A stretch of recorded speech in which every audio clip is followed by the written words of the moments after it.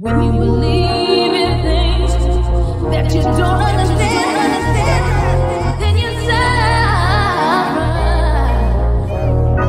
Superstition ain't the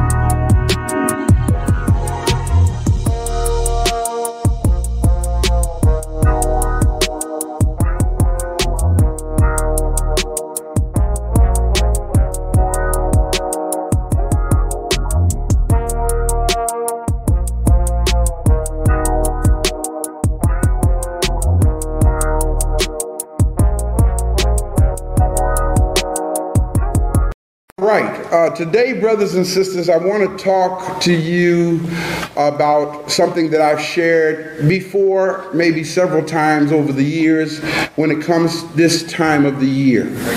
And that is because we are approaching what we call the holiday season. And believe it or not, y'all be surprised how many people really honestly begin to stress at this time of the year.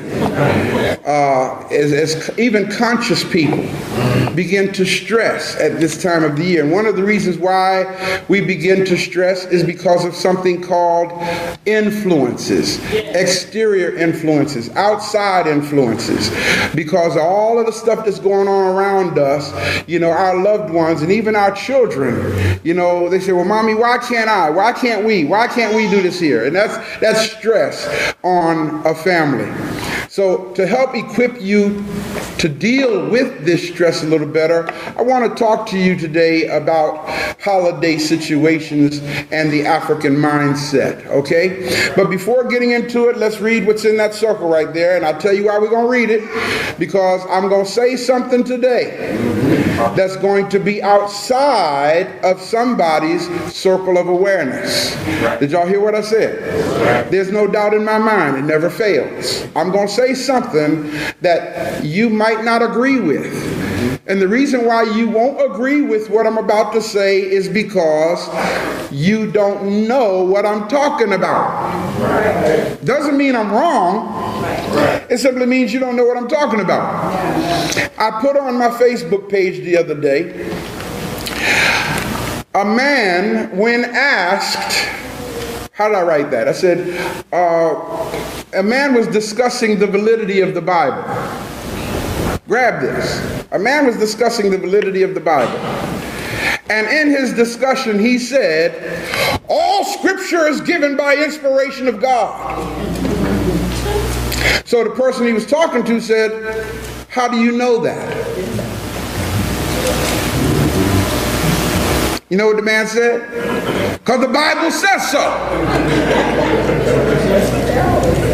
Did you get that? Yes. He quoted a Bible verse, and then when he was asked, how do you know that?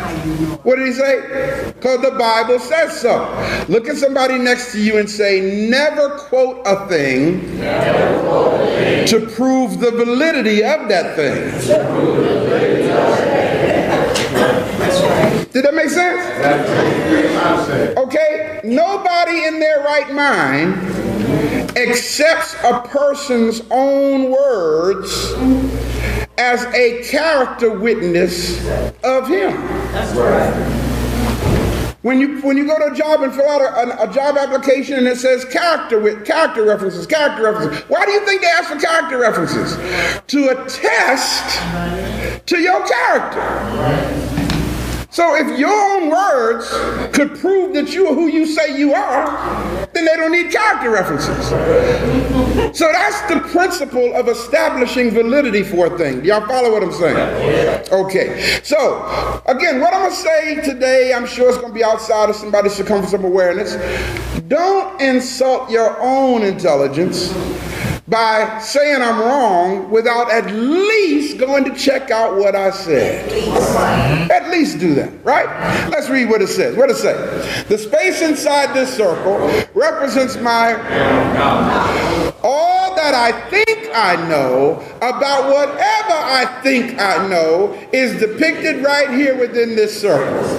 I must keep in mind that there's more to know than what is within the circumference of my awareness. Did y'all get that? Yes.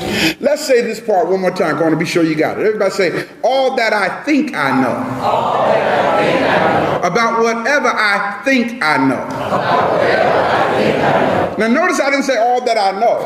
I said all that I think I know. See, because you ought to be surprised how many times I've had to go back and eat words because I spoke thinking I knew what I was talking about. See, that's why I put that there. Why do I stand and lecture? Why do I stand and talk? Let's read. What does it say? The aim of this lecture is to do what? Is to begin the process of undoing or reversing ideas and concepts that have been programmed into the minds of our people by what? Religious. By what?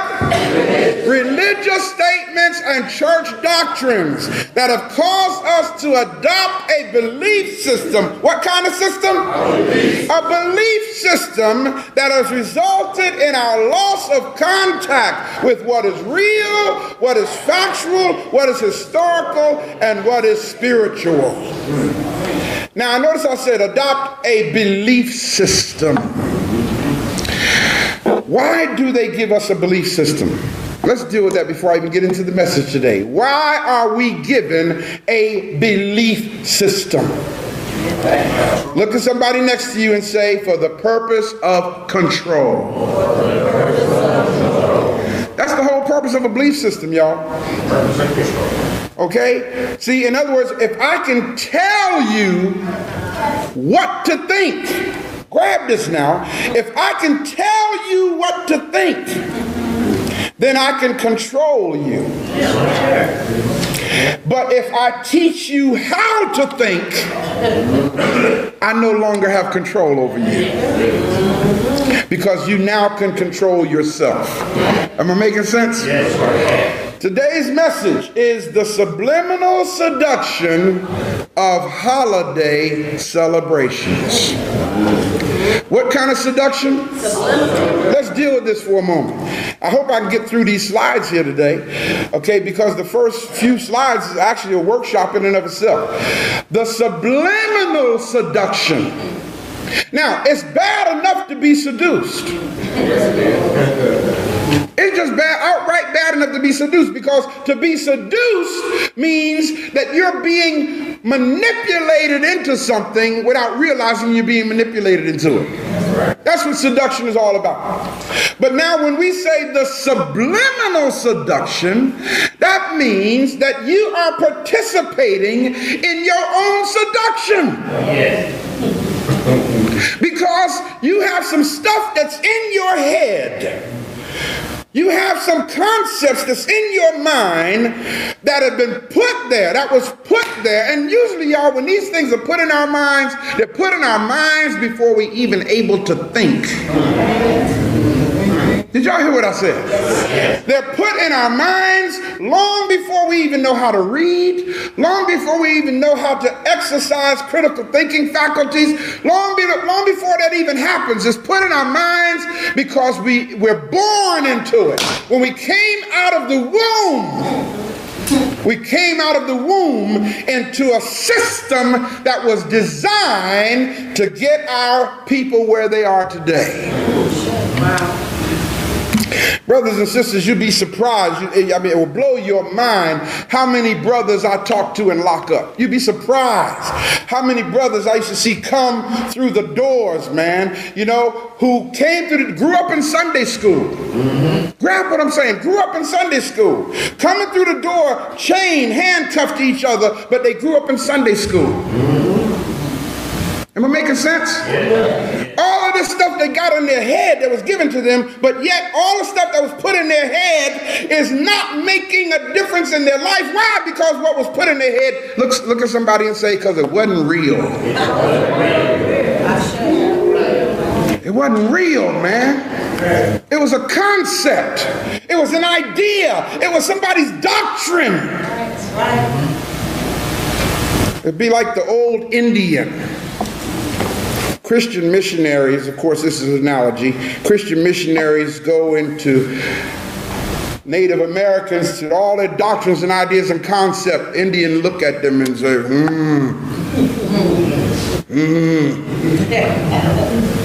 What all you need to do if you want this? What all you need to do if you want that? Well, just believe this, just trust that. And this, And after the Christian missionaries finish all their talk, Indian chiefs say, do it grow corn.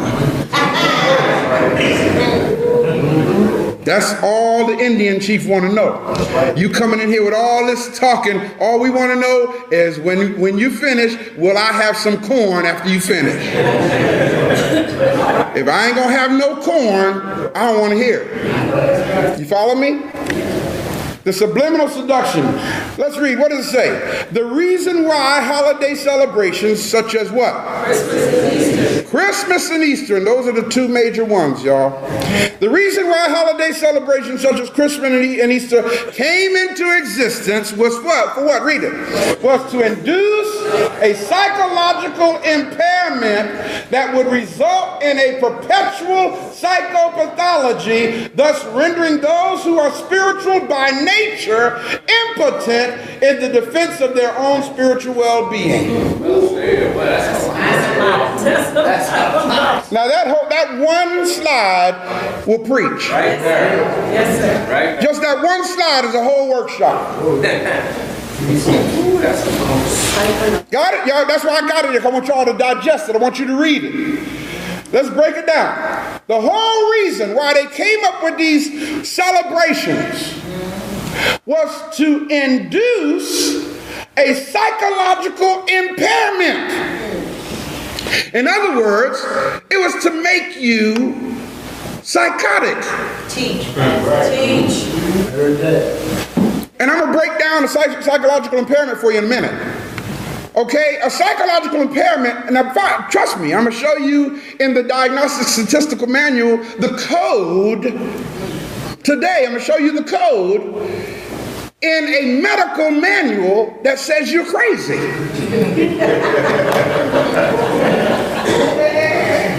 You can actually apply for disability insurance.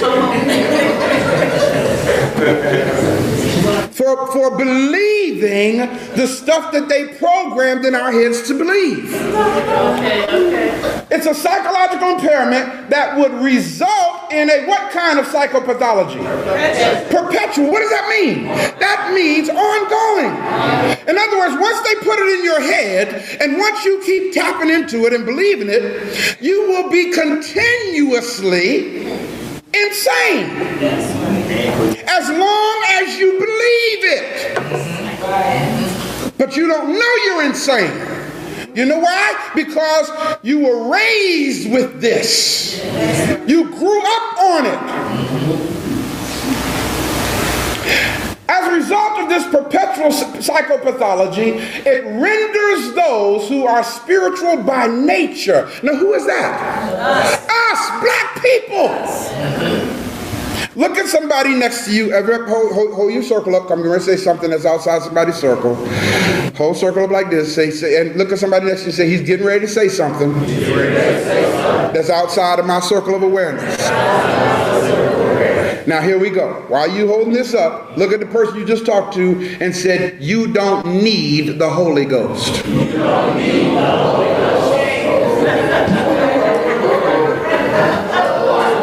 Now understand me, y'all. Follow what I'm saying. And don't take my word for what I'm saying.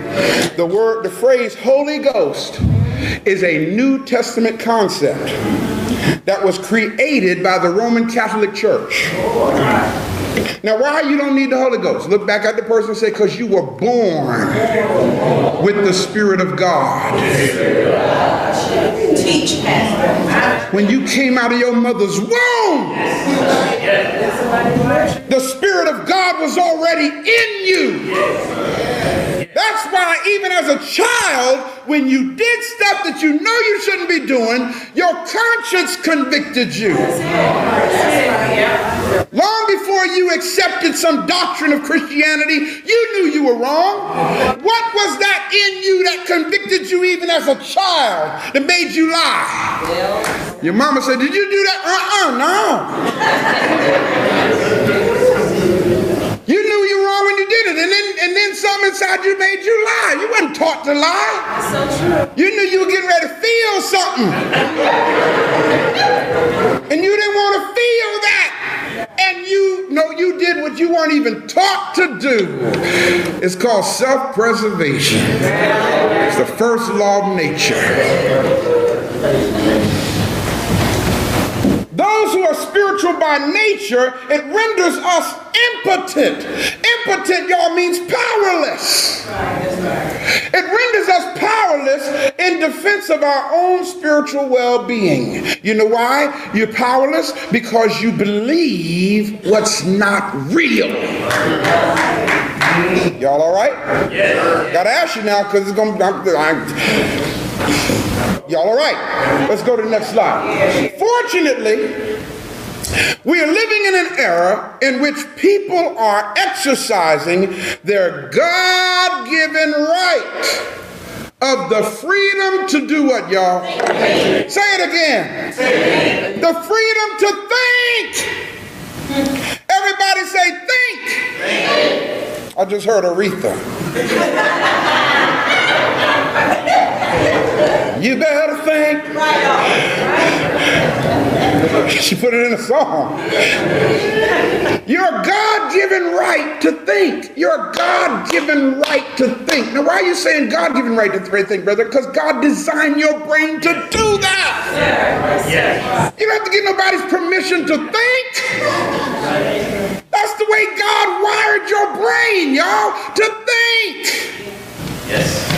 As a result of personal literary research, non-religious based publishing entities, and teachers who are committed to the dissemination of historical facts instead of allegorical and mythical indoctrinations, people are slowly being what? Resurrected, and what else? Liberated from the comatose state of spiritual and cultural illiteracy. It's happening slowly. I'm looking at churches today that are suffering because people are starting to think. Yes. Did y'all hear what I'm saying? Yes. People are starting to say, why? Why do we celebrate Christmas? Oh, I know. We celebrate the birth of Jesus Christ. Wrong. In fact, Jesus has been demonstrated time and time again to be a mythical figure along the same lines as Zeus, Horus, Krishna, Romulus, and many other demigods that ancient civilizations made up in reverence to. The sun. You don't have to just take my word for it.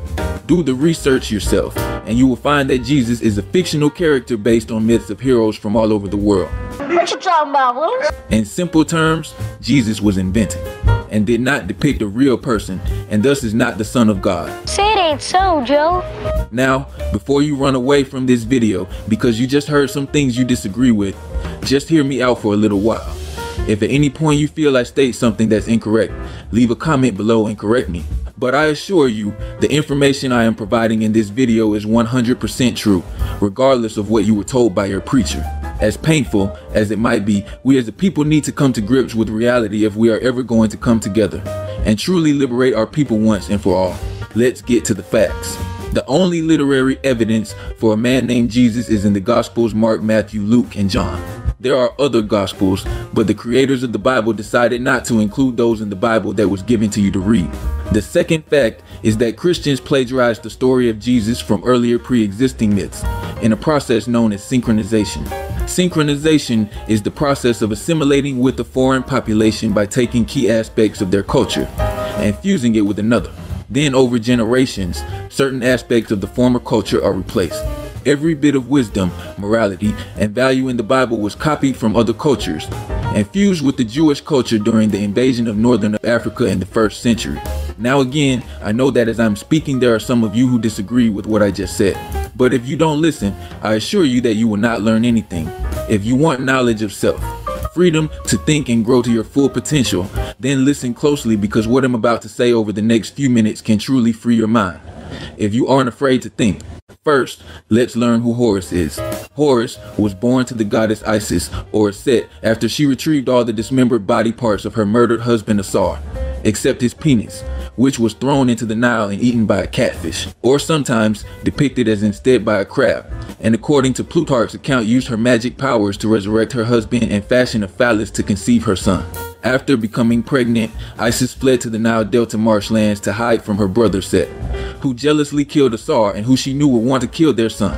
There Isis bore her divine son, Horus. This African myth predates the story of Jesus by over 6,000 years, but notice the similarities. There is a miraculous birth. The mother fled her city and birthed her divine son in another city, just like Mary did with Jesus. Horus was born on December 25th. His birth was marked by a star in the east, and 3 wise men came to his birth with gifts. Horus began teaching at 12 years old and was baptized at age 30. He performed miracles including walking on water and raising people from the dead. There is even a narrative of a resurrection. Horus gradually took on the nature as both the son of Asar and Asar himself. In the temple of Dendera, he is given the full royal titulary of both that of Horus and Asar. He was sometimes believed to be both the father of himself as well as his own son, and some later accounts have Asar being brought back to life by Set. Thus, we have a story of a holy trinity 6,000 years before Jesus. Horus was often referred to as the Most High, or Christ, KRST, and was said to protect his followers in the afterlife. But wait, the story of Horus is just a myth. Horus is a symbol for the sky. The sun was his right eye and the moon his left, and they traversed the sky when he, as a falcon, flew across it. Later, the reason that the moon was not as bright as the sun was explained by a tale known as the contendings of Horus and Set. In this tale, it was said that Set, the patron of Upper Egypt, and Horus, the patron of Lower Egypt, had battled for Egypt brutally, with neither side victorious, until eventually the gods sided with Horus. As Horus was the ultimate victor, he became known as Horus the Great, but more usually translated Horus the Elder. In the struggle, Set had lost a testicle, and Horus's eye was gouged out. The Eye of Horus is an ancient Egyptian symbol of protection and royal power from deities, in this case from Horus or Ra. The symbol is seen on images of Horus' mother, Isis, and on other deities associated with her. In the Egyptian language, the word for this symbol was Wadjet. It was the eye of one of the earliest of Egyptian deities, Wadjet, who later became associated with Bastet, and Hathor as well. Wadjet was a solar deity, and this symbol began as her all-seeing eye. In early artwork, Hathor is also depicted with this eye. Now let's talk about Krishna. In the Krishna Karitas, Krishna was born to Devaki and her husband, Vasudeva of the Yadava clan in Mathura. Devaki's brother is a tyrant named Kamsa. At Devaki's wedding, according to Puranic legends, Kamsa is told by fortune tellers that a child of Devaki would kill him. Sometimes, it is depicted as an Akashwani made an announcement about Kamsa's death. Kamsa arranges to kill all of Devaki's children.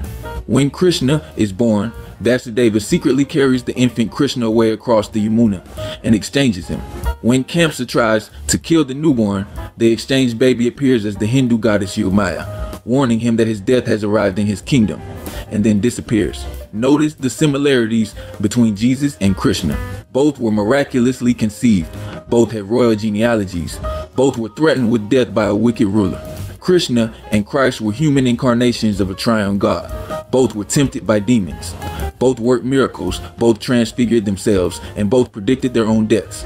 Now let's go to Romulus, the Roman sun god. From 771 BC, Romulus, according to legend, founded the city of Rome on the 21st of April. Easter commemorates the crucifixion of Jesus, and when he rose from the tomb. Romulus was born of a virgin, Rhea, who had been miraculously impregnated by the god Mars. Romulus didn't die a natural death, but was brought to heaven by his divine father Mars. Most accounts claim Romulus' father was either the Mars, god of war, or the demigod Hercules. King Amulius ordered the twins Romulus and Remus' death by means of Latveria, exposure, or being thrown into the Tiber River. Much like when King Herod realized that he had been outwitted by the Magi, he was furious. Romulus was cared for by a shepherd and his wife. He grew up to be a shepherd like his adoptive father. Romulus was the legendary founder and first king of Rome. He was honored by the people as king. Yes, he had 12 disciples. Romulus was a great general that led the Romans to many victories over their rivals.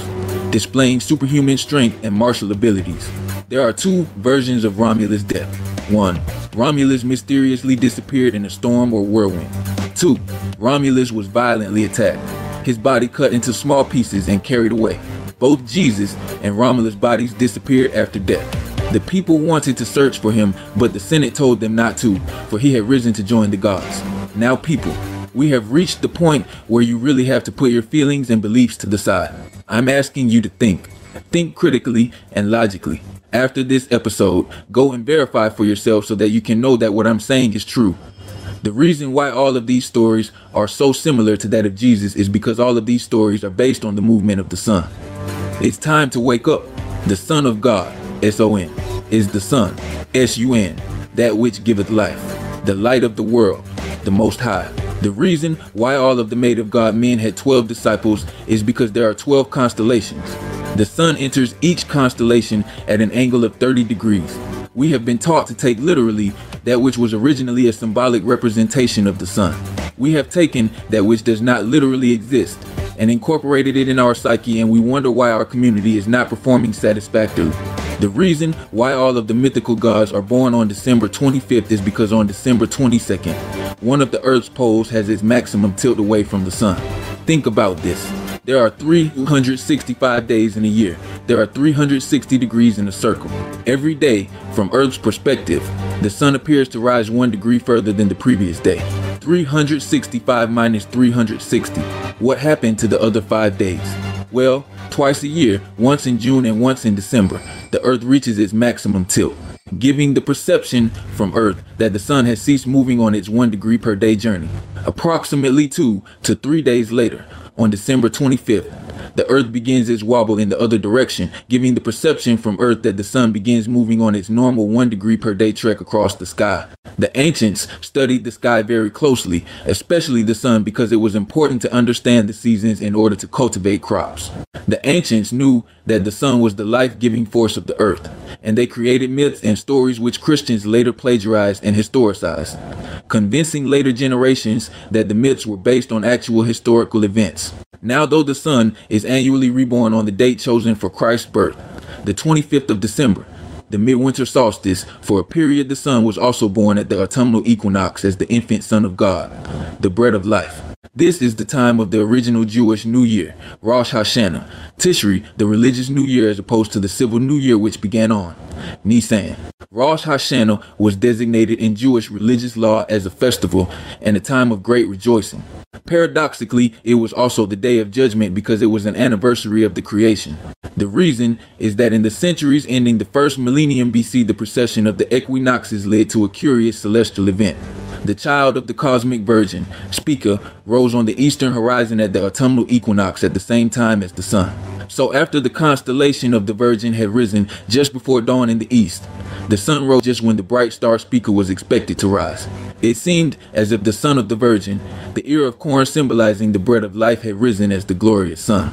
The Virgin had given birth to a god.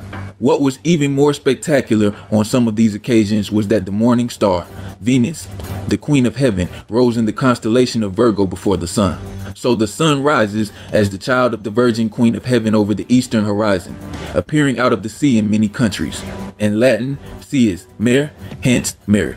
The infant God arises as the light of the east in the arms of his mother, Mary or Venus, the morning star, which rises minutes before the child. Also interesting is the fact that the Virgin in ancient zodiacs is associated with a tree, in which case the sun would be an offshoot, a shoot, or a branch, all of which were messianic names. And the word Nazarene comes from the word Nezer, meaning a branch. The messianic name, Shiloh, which puzzled scholars for a long time, also means branch and therefore means the star. Spica, when the branch or son of the Virgin appears as the light of the east in all his glory, then the Messiah has been born. Hence, we have seen his star in the east and have come to worship him. This phenomenon occurred in 11 BC and 3 BC, and either event might have been associated with Jesus, though the earlier one is the favorite. The Essenes, who were astrologers trained in Babylonian exile, would have seen all this. It later escaped into the empire as literal truth instead of the astrological signs it originally was. The story of the slaughter of the innocents is also widespread because originally it was again part of the allegory of the sun's journey through the heavens. when the sun passed through the constellation of Gemini in May. He was imagined to have destroyed them. The Greek word to destroy is honorario, which literally means to pass through or withdraw from, as well as to take away. So why do you celebrate Christmas? Because you have been brainwashed into a religion that worships the sun. Except you don't even realize that you're worshiping the sun because you call it Jesus. You don't study, so you probably never thought to question why the tradition centered around Christmas even exists. Why do you put lights on your house or gifts under your tree? None of that stuff is even a part of Christianity. So what are you really doing? The ancient Egyptians worshipped a god called Ra, who had the head of a hawk and wore the sun as a blazing disc in his crown. At the solstice, when Ra began to recover from his illness, the Egyptians filled their homes with green palm rushes, which symbolized for them the triumph of life over death. Early Romans marked the solstice with a feast called Saturnalia in honor of Saturn, the god of agriculture. The Romans knew that the solstice meant that soon farms and orchards would be green and fruitful. To mark the occasion, they decorated their homes and temples with evergreen boughs. In Northern Europe, the mysterious Druids, the priests of the ancient Celts, also decorated their temples with evergreen boughs as a symbol of everlasting life. The fierce Vikings in Scandinavia thought that evergreens were the special plant of the sun god, Balder. We tend to think of Christmas traditions as ancient, but most of them are rather recent, born in the 19th century. A Visit from St. Nicholas was published in 1823, and A Christmas Carol in 1843. Thomas Nast's drawings of Jolly Santa Claus debuted in 1862. Meanwhile, in 1841, Queen Victoria's husband, Albert, had introduced Britain to the Teutonic Tannenbaum, the Christmas tree, and the idea spread. In the States, President Franklin Pierce put one up at the White House in 1856, and by the 1870s, fresh-cut trees were being sold at Washington Square Park, and pretty ornaments at Macy's. But what really made a tree a Christmas tree were the candles. And while flickering flames were festive, they were also a fire hazard. Over at the Edison shop, Johnson saw an opportunity. Setting up a tree by the street side window of his parlor, Johnson hand-wired 80 red, white, and blue light bulbs and strung them together around it, and placed the trunk on a revolving pedestal, all powered by a generator. Then he called a reporter. At the rear of the beautiful parlors was a large Christmas tree presenting a most picturesque and uncanny aspect, wrote W.A. Crawford, a veteran writer for the Detroit Post and Tribune. It was brilliantly lighted with 80 lights and all encased in these dainty glass eggs, and about equally divided between white, red, and blue. One can hardly imagine anything prettier. The lights drew a crowd as passers-by stopped to peer at the glowing marvel. Johnson turned his stunt into a tradition. He also pioneered the practice of doing more each year. An 1884 New York Times article counted 120 bulbs on his dazzling tree. So basically, Christmas lights are just a way for people to make money selling otherwise useless decoration. Gift giving is a tradition passed down to us by the invaders of our ancestors, and Jesus never even existed. So why do we celebrate Christmas? Folks, it's time to let go of our oppressors' religion, our oppressors' culture, and Sankofa, return to our natural way of life. You can never truly have freedom if you don't first gain knowledge of self.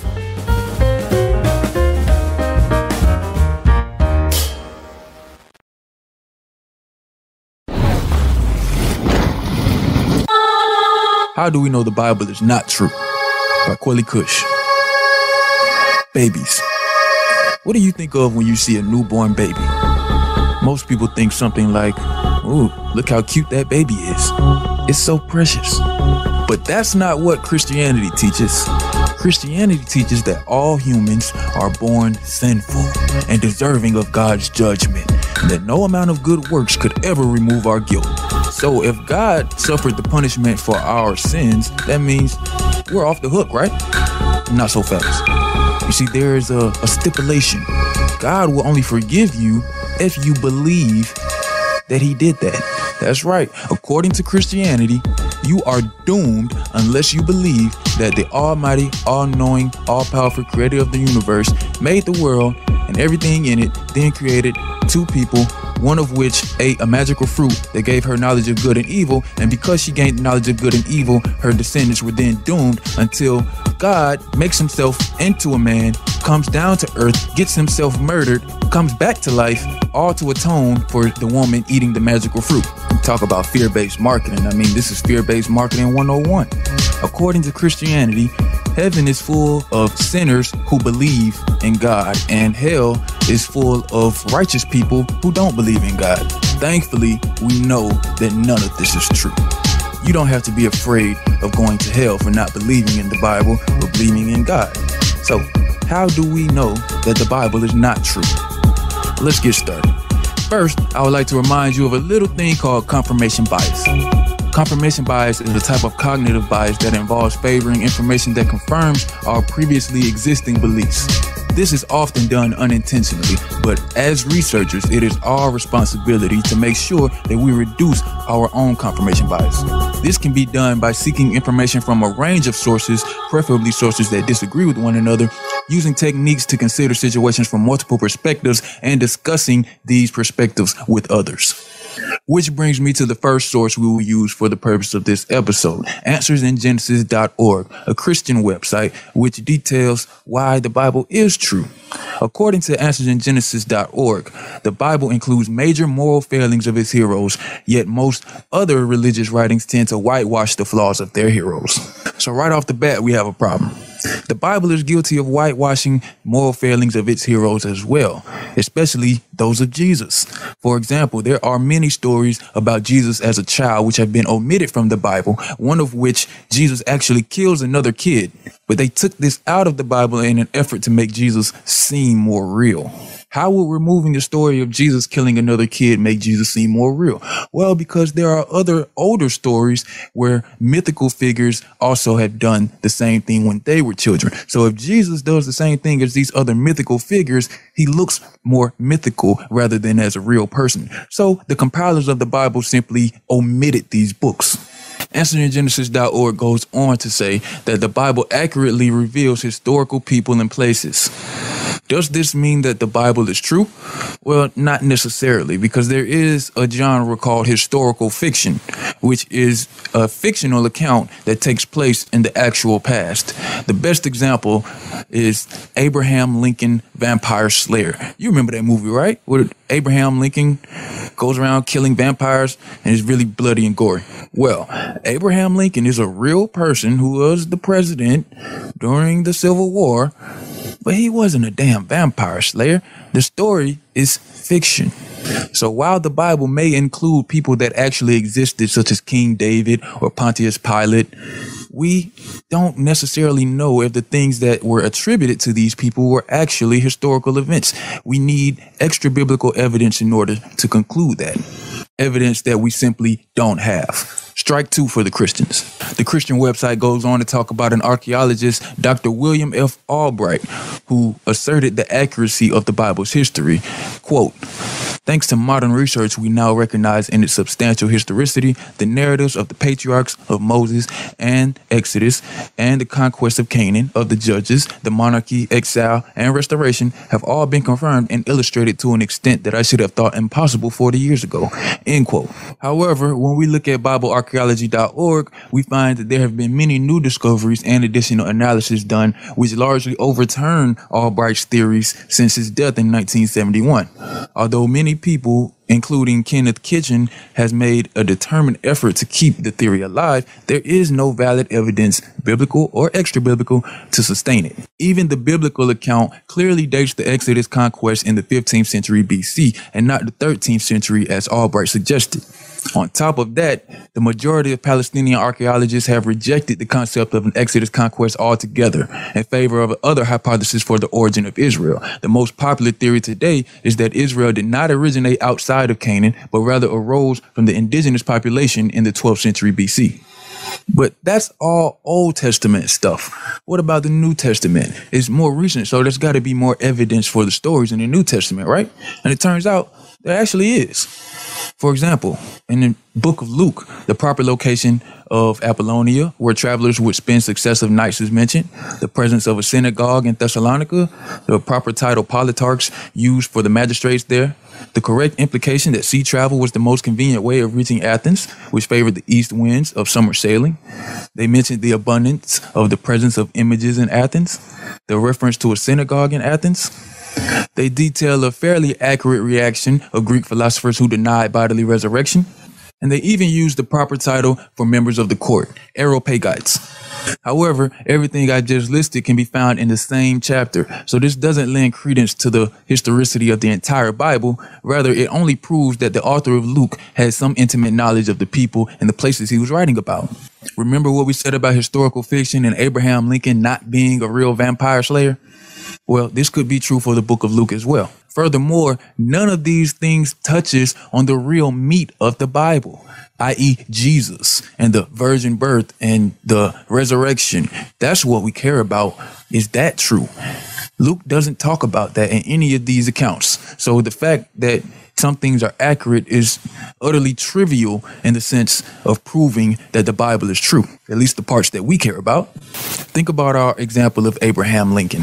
If I told you that Abraham Lincoln was a vampire slayer and you said you didn't believe me, and then I showed you a movie that had all of the correct names and places, does that prove that Abraham Lincoln was a vampire slayer? No, and the book of Luke doesn't prove that Jesus resurrected or was born of a virgin. AnswersInGenesis.org goes on to say that the crucifixion of Jesus under Pontius Pilate has been proven through the writings of Tacitus. This is simply not true because Tacitus is not a contemporary of Jesus, meaning he was writing about 70 years after Jesus would have been crucified if he actually was. So this guy wasn't even born yet when this happened, so he didn't know if this event actually took place. At best, he was retelling a story. But it turns out that Tacitus was actually a Roman senator. So if anybody was going to lie about Jesus being crucified, it would be somebody like Tacitus. I mean, think about it. It's not like they invented writing in the 2nd century. They had writing before Jesus was born. So you mean to tell me this guy lived this life and nobody wrote about him or him getting crucified and coming back from the dead until the next century? That's crazy. That would be like 9/11 happening and nobody writes about it or talks about it until 70 years later. Major events get talked about more than mundane events. So something major like a Masonic figure rising from the dead or being crucified, that would be noteworthy. But we have precisely 0 contemporary writings for the life of Jesus or the death and crucifixion of Jesus. And that would be strike 4 for the Christians. Well, y'all struck out a long time ago, but we're going to keep going. So how do we know that the Bible is not true? Well, in the book of Isaiah, God presents a challenge to all of the other religions in the world. And I quote Isaiah chapter 41, verse 21. Present your case, says the Lord. Bring forth your strong reasons, says the King of Jacob. Let them bring forth and show us what will happen. Let them show the former things what they were, that we may consider them and know the latter end of them, or declare to us things to come. Show the things that are to come hereafter, that we may know that you are gods. So in the Bible, this challenge is presented to the other religions, asking, can they accurately foretell future events? Well, the problem is the Bible can't even accurately foretell future events. All of the so-called prophecies in the Bible are not prophecies at all. They're just simply people writing about what they think will happen or what they want to happen. And then later on, sometimes hundreds of years later, another writer comes on and writes that that thing happened. Does that mean that it actually happened? Imagine this. I, Kweli Kush, the atheist, writes a book, and it says that in 20 years, there will be a house on the land where there isn't a house now. And 20 years later, I build a house there.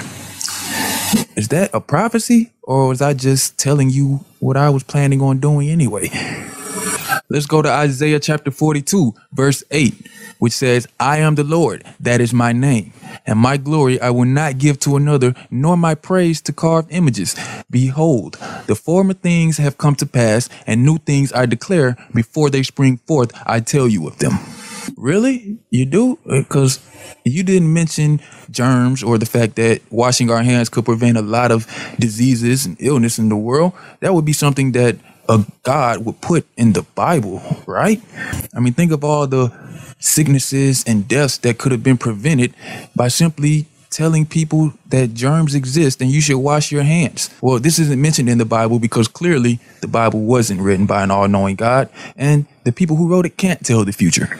I hear arguments of prophecies from Christians all the time. So if you believe that there are prophecies that have been fulfilled in the Bible, please call in. Now is your time to prove to me, and you might just convert me to an atheist. Because if you can prove to me that there are some prophecies that have actually been fulfilled in the Bible, I would take that into serious consideration on my position. So please call in and tell us what these prophecies are and how they have been fulfilled. I dare you. Now, let's talk about camels. Why? Camels play a central role in the book of Genesis and are mentioned as pack animals in the biblical stories of Abraham, Joseph, and Jacob. But according to newly published research by Tel Aviv University based on radiocarbon dating and evidence unearthed in excavations, camels were not domesticated in the land of Israel until the late 10th century BC, several centuries after the time they appear in the Bible. The university states, and I quote, "In addition to challenging the Bible's historicity, this anachronism is direct proof that the text was compiled well after the events it describes." End quote. Robert Eisenman, a professor of Middle East religions and archaeology, states that we have known about this camel anachronism for over a century now from site analysis. The Hebrews were donkey people living on the coastlines and water routes, not camel people. Most of the proof we have that the Bible is not true comes from the very first book, Genesis. Genesis claims that the first human couple was Adam and Eve.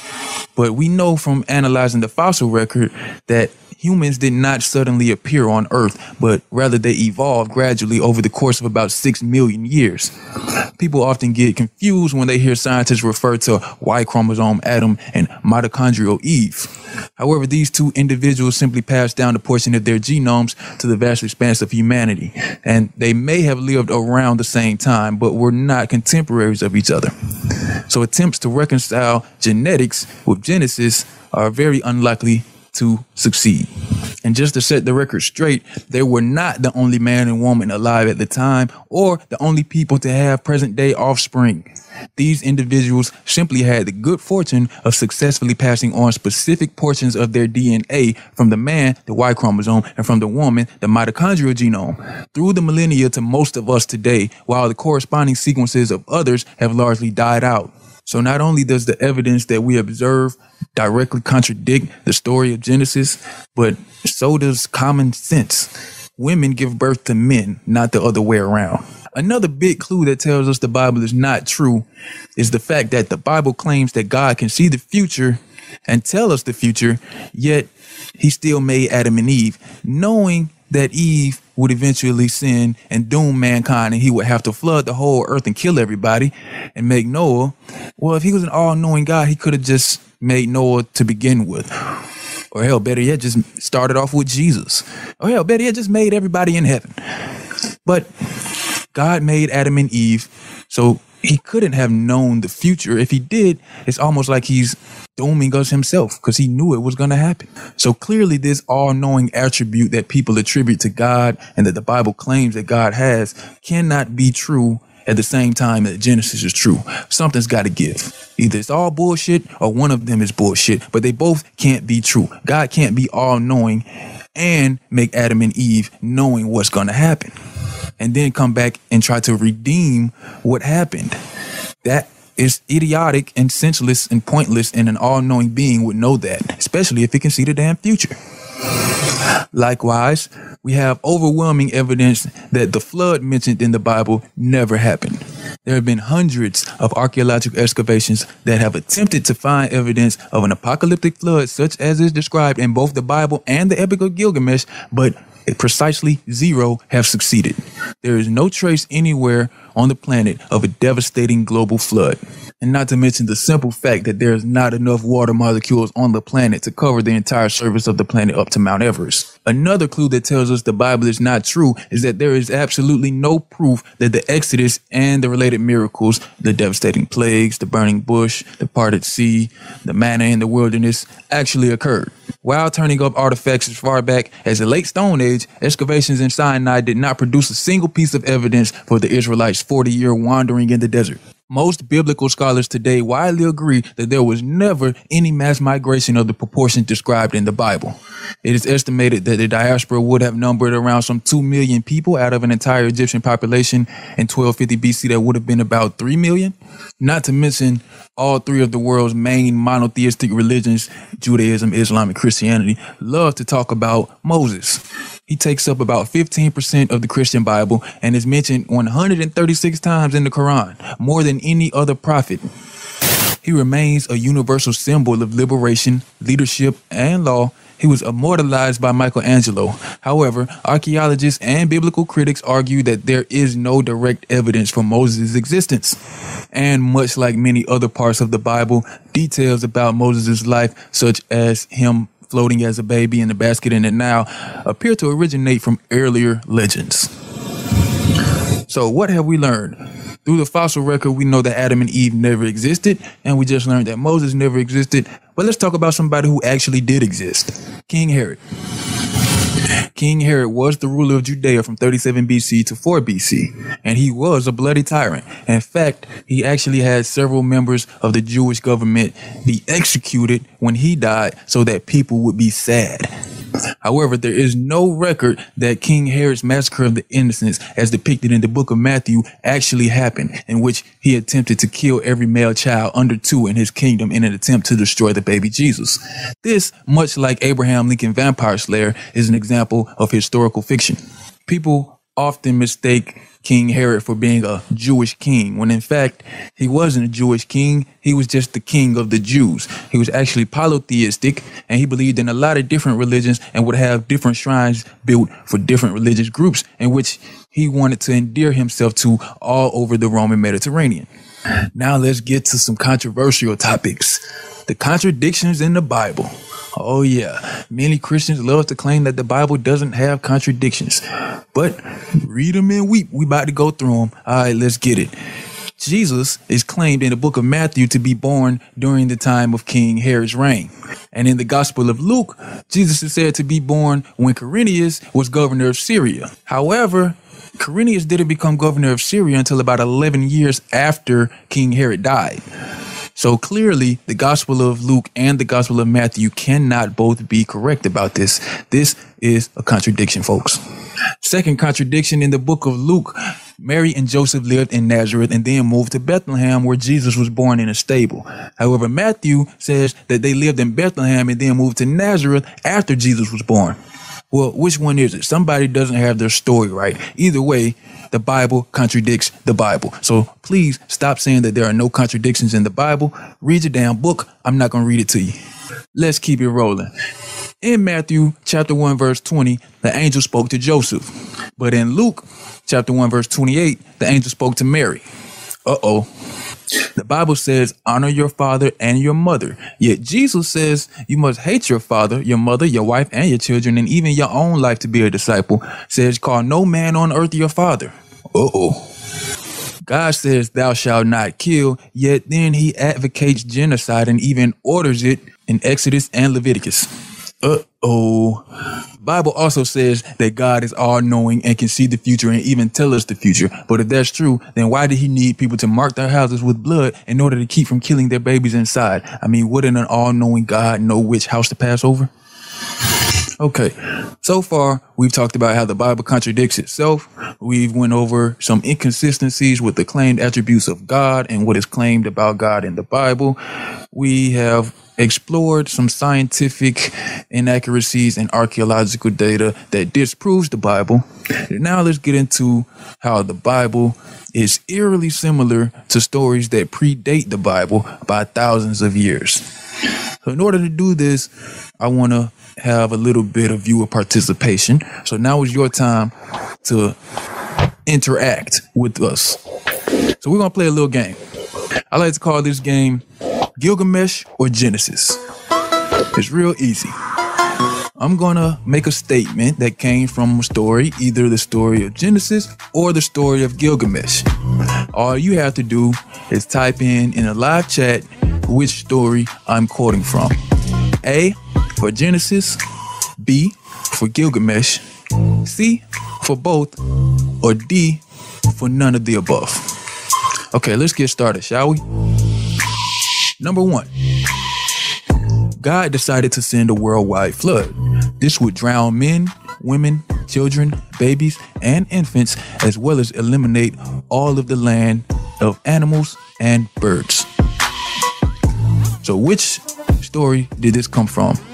Genesis, Gilgamesh, both, or neither? Type your answer in the live chat now.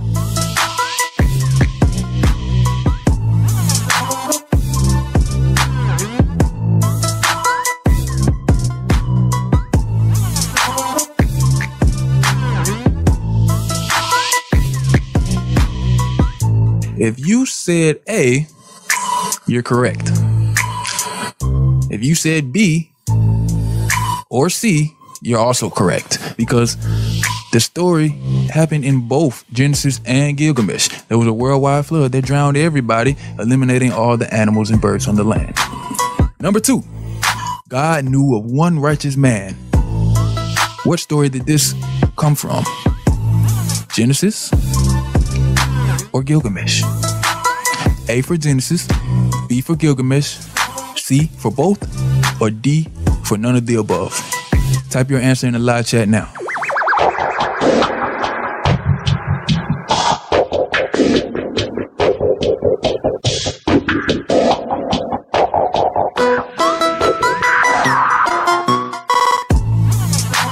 And the correct answer is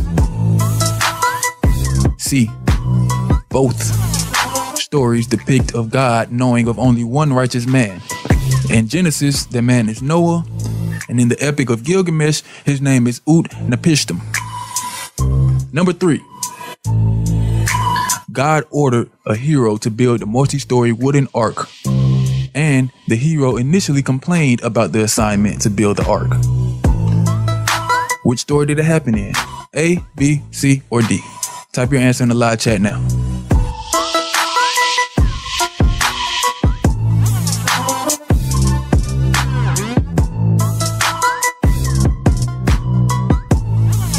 So I see some of y'all had caught on.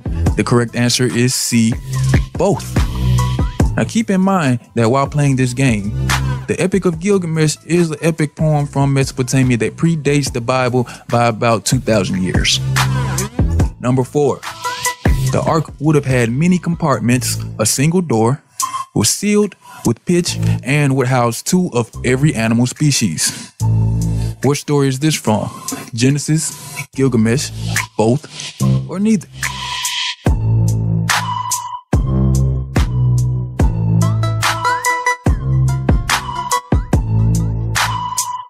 You guessed it, both.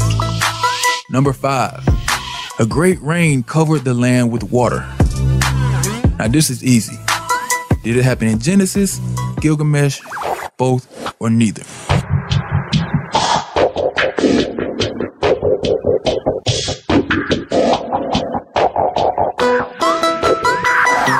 That's right. In both stories, a great rain covered the land with water.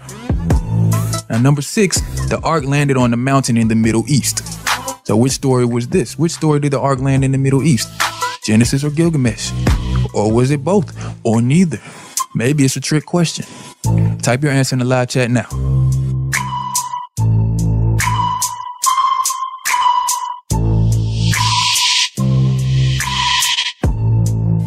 And I can't get nothing past y'all. Y'all got it again. C, both. Number 7, the first 2 birds returned to the ark. The third bird apparently found dry land because it did not return. Now, which story is this from? Genesis, Gilgamesh, both, or neither?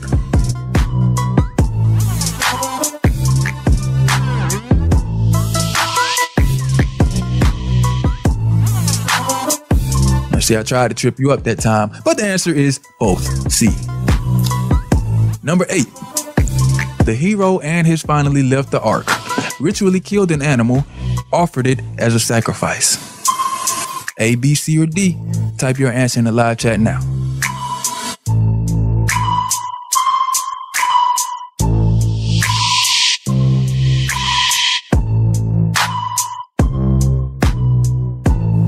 And yes, this did happen in both the Epic of Gilgamesh and the story of Genesis? The answer is C.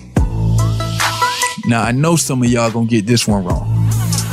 One of these stories, either the Epic of Gilgamesh or the Book of Genesis, depicts the gods being sorry after the genocide that they had committed. Which story was it? Genesis, Gilgamesh, both, or neither?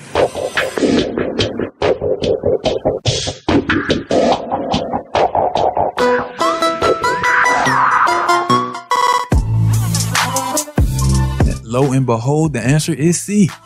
Both. The Babylonian gods did seem genuinely sorry in the Epic of Gilgamesh for the genocide, and the god in the Bible apparently was sorry because he promised never to do it again. Now keep in mind, folks, the level of detail in these stories. It's not just a matter of a flood happening in both stories, but there are specific details. 3 birds sent out, resisting the call to build the ark in the beginning, a single man being chosen by God to build the ark. Now, consider the fact that the story of Gilgamesh predates the Bible by about 2,000 years. So do you honestly think that the writers of the Bible had never heard of the story of Gilgamesh? And if they had heard it, that means they were simply rehashing an old popular tale. So what does that say about the Bible's truthfulness? Now let's talk about the life of Jesus. Jesus, revered by many because they believe that he was born of a virgin and died and resurrected, performed miracles like healing the sick, walking on water, turning water into wine, etc., etc. But what if I told you that Jesus wasn't the first person to do any of those things? Actually, he was the last one. There are many characters that predate Jesus by thousands of years that we all consider to be mythical, but they are told to do some of the things that Jesus has done, including the virgin birth and the resurrection. There is that of Asclepios, who healed the sick, raised the dead, and was known as a savior and a redeemer. And then we have the myth of Hercules, who was born of a divine father and a mortal mother, just like Jesus, and was known as the savior of his world. And we have that of Dionysus, who was thought to literally be the son of God, born from a woman who had not had sex with a man, and was depicted riding a donkey. He was a traveling teacher who performed miracles and was killed and resurrected, after which time he became immortal. Again, that's Dionysus, not Jesus. Then we have that of Osiris, who did all of those things and was born of a virgin, was considered the first true king of the people, and when he died, he rose from the grave and went to heaven. Osiris' son, Horus, was known as the light of the world, the good shepherd, and the lamb. He was also referred to as the way, the truth, and the life. His symbol was a cross-like symbol. And there's that of Mithra, whose birthday was celebrated, guess when? On December 25th, his birth was witnessed by local shepherds who brought him gifts. He had 12 disciples, and when he was done on earth, he had a final meal before going up to heaven. Sound familiar? On Judgment Day, he will return to pass judgment on the living and the dead. The good will go to heaven, and the evil will die in a giant fire. His holiday is on Sunday, because he's the sun god. His followers called themselves brothers and their leaders fathers. They had baptism and a meal ritual where symbolic flesh and blood were eaten. Heaven was in the sky and hell was below with the demons and sinners. And then we have the myth of Krishna, who had a miraculous conception where 3 wise men were able to come to because they were guided by a star. After he was born, an area ruler tried to have him found and killed. His parents were warned by a divine messenger. However, they escaped and were met by shepherds. The boy grew up to be a mediator between God and man. And then there's Buddha, whose mother was told by an angel that she'd give birth to a holy child destined to be a savior. As a child, he teaches the priests in his temple about religion while his parents look for him. He starts his religious career about 30 years of age and is said to have spoken to 12 disciples on his deathbed. One of his disciples is his favorite, and another is a traitor. He and his disciples abstained from wealth and traveled around speaking in parables and metaphors. He called himself the Son of Man and was referred to as a prophet, master, and Lord. He healed the sick, cured the blind and deaf, and walked on water. One of his disciples tried to walk on water as well, but was sunk because his faith wasn't strong enough. Then you have Apollonius, who actually lived in the time that Jesus was alleged to live, and some people even think that the story of Jesus was adopted from Apollonius' life. Apollonius was said to perform countless miracles like healing the sick and restoring sight to the blind. He casted out demons, and he was born of a virgin. He knew the scripture well as a child. He was crucified, rose from the dead, and appeared to his disciples to prove his power before going to heaven to sit at the right hand of the Father. He was known as the Son of God as well. So how do all of these similarities with the life of Jesus prove that the Bible is not true?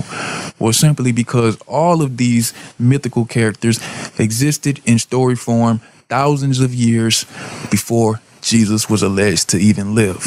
And with that said, I would like to remind everybody that everything we have covered in this episode is merely the tip of the iceberg. There is lots of more information that will convince you, if you are willing to look at it, that the Bible is in fact fiction. So what do we mean when we say the Bible is fiction?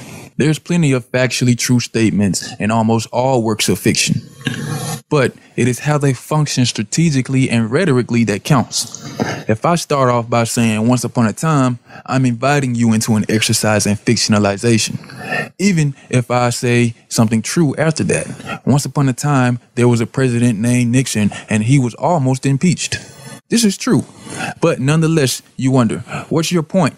What moral are you pointing to by making it a once upon a time statement? Once upon a time, like fiction in general, goes beyond concerns for the truth or falsity of what really happened. Fiction is like drama, where the historical accuracy behind, let's say, Shakespeare's Richard III is not an issue. The real Richard wasn't as bad as Shakespeare portrayed him, but it doesn't matter. Shakespeare's point is a moral one, not a historical one. Moral in the sense of providing a lesson about the human condition. Both fiction and drama are presentational modes of communication. They work as art. They have a presentational point to make.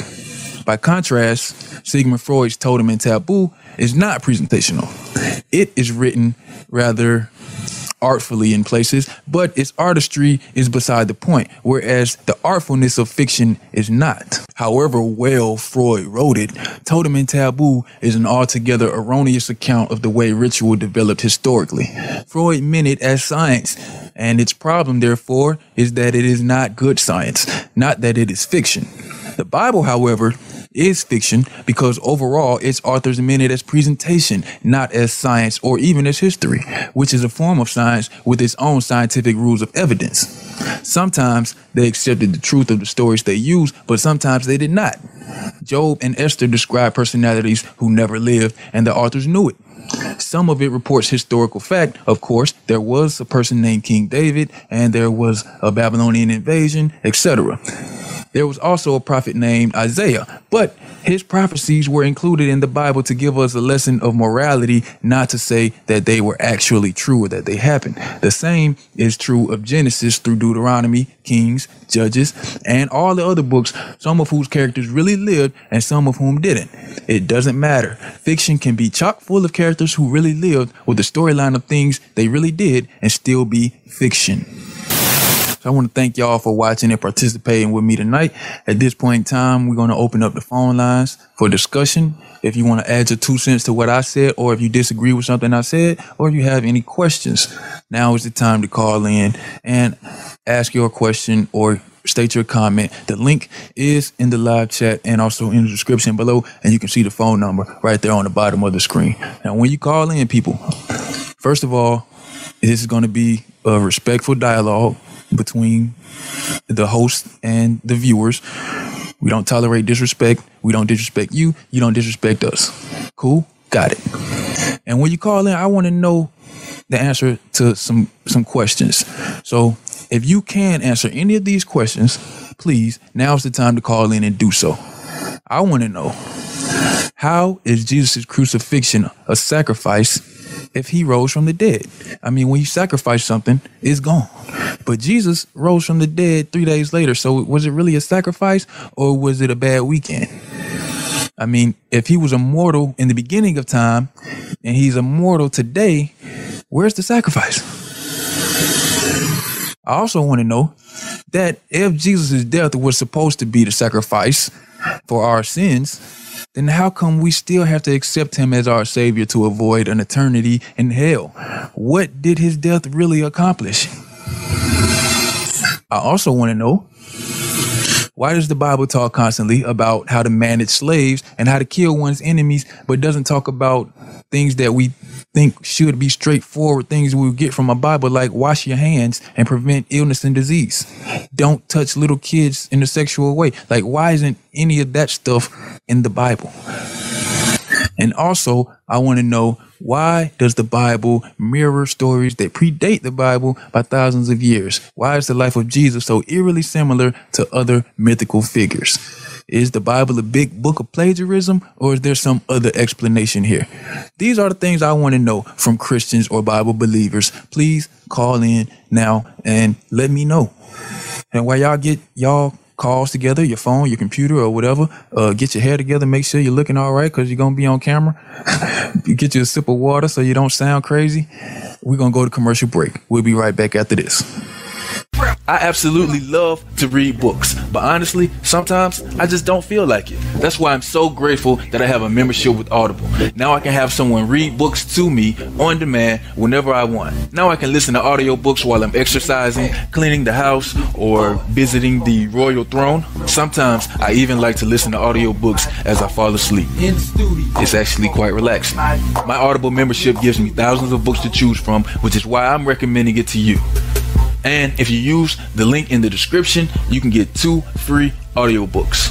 That's 2 books of your choice, absolutely free, just for signing up via the link in the description.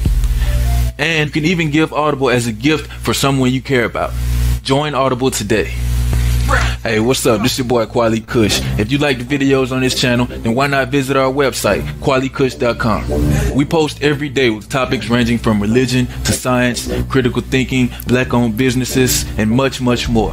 On the website, you'll also find links to all of the other social media related to Kweli Kush. I personally post a book recommendation daily to the blog, and we are 420 friendly. So come on down, visit us, leave a comment, and let us know what you think. KweliKush.com.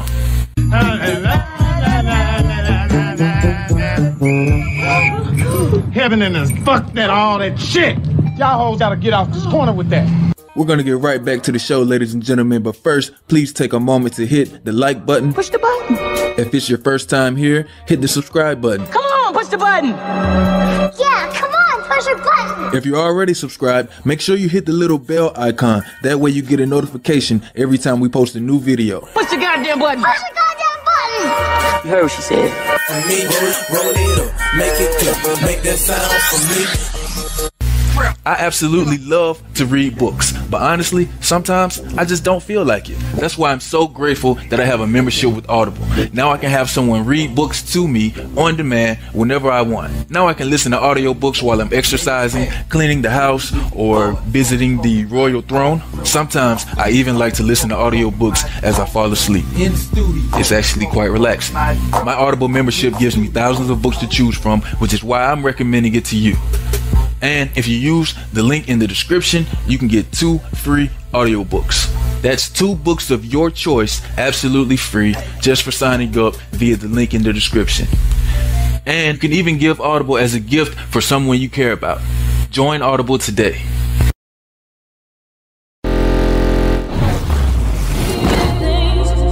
That you don't understand, then you superstition ain't the way.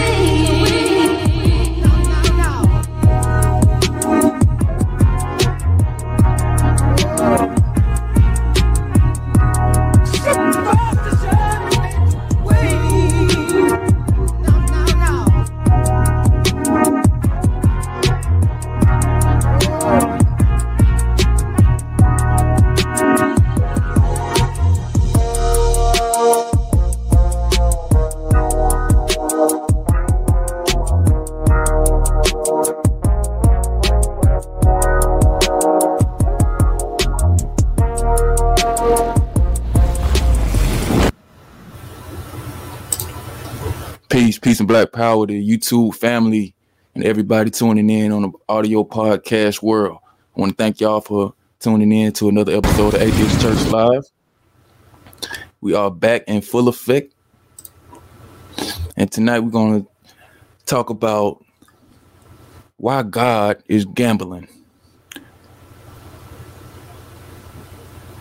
Well, let me clarify this first, because a lot of times people get confused when they hear atheists talk about God.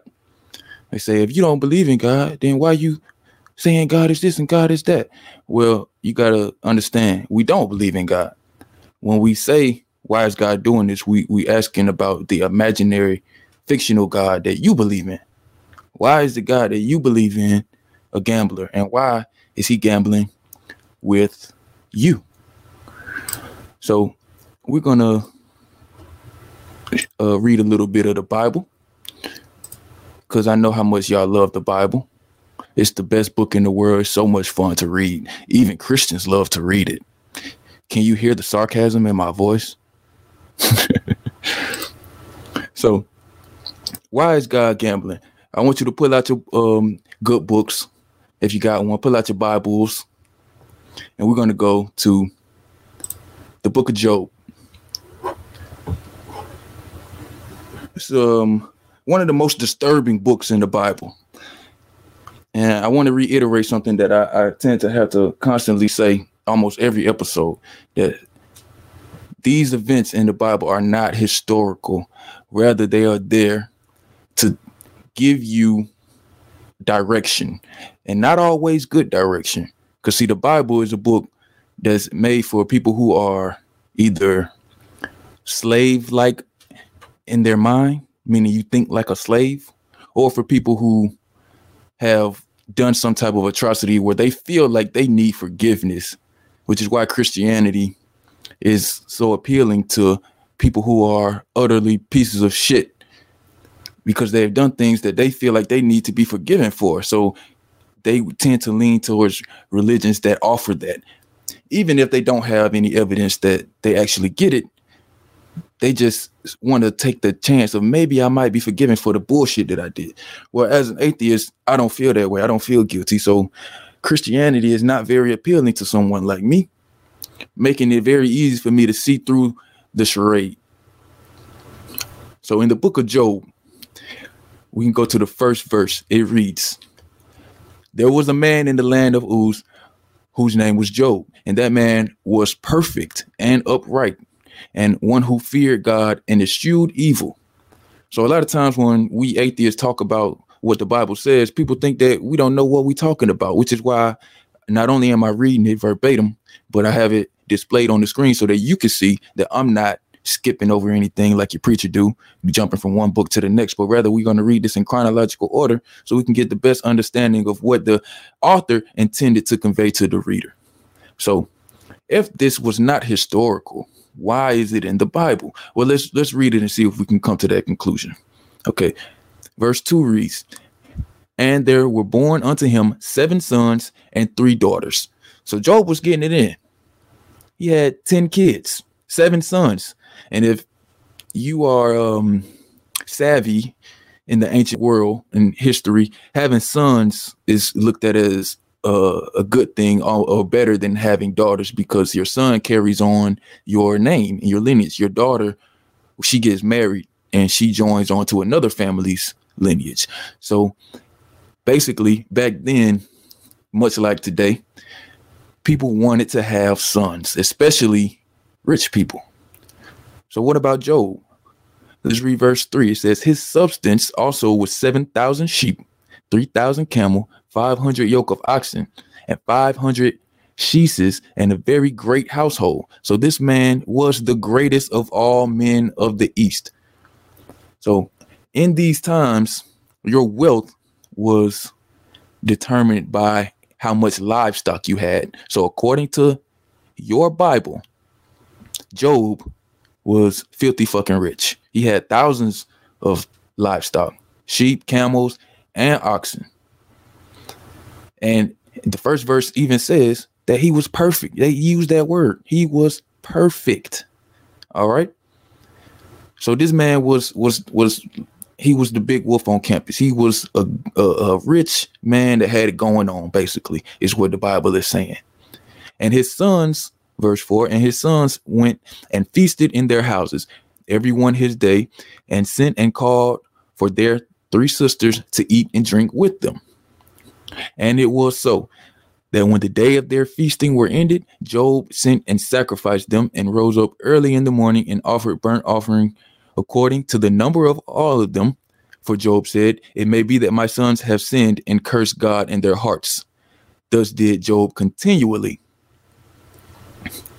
So he was a praying man. He feared God, and he protected his children with his prayers, basically.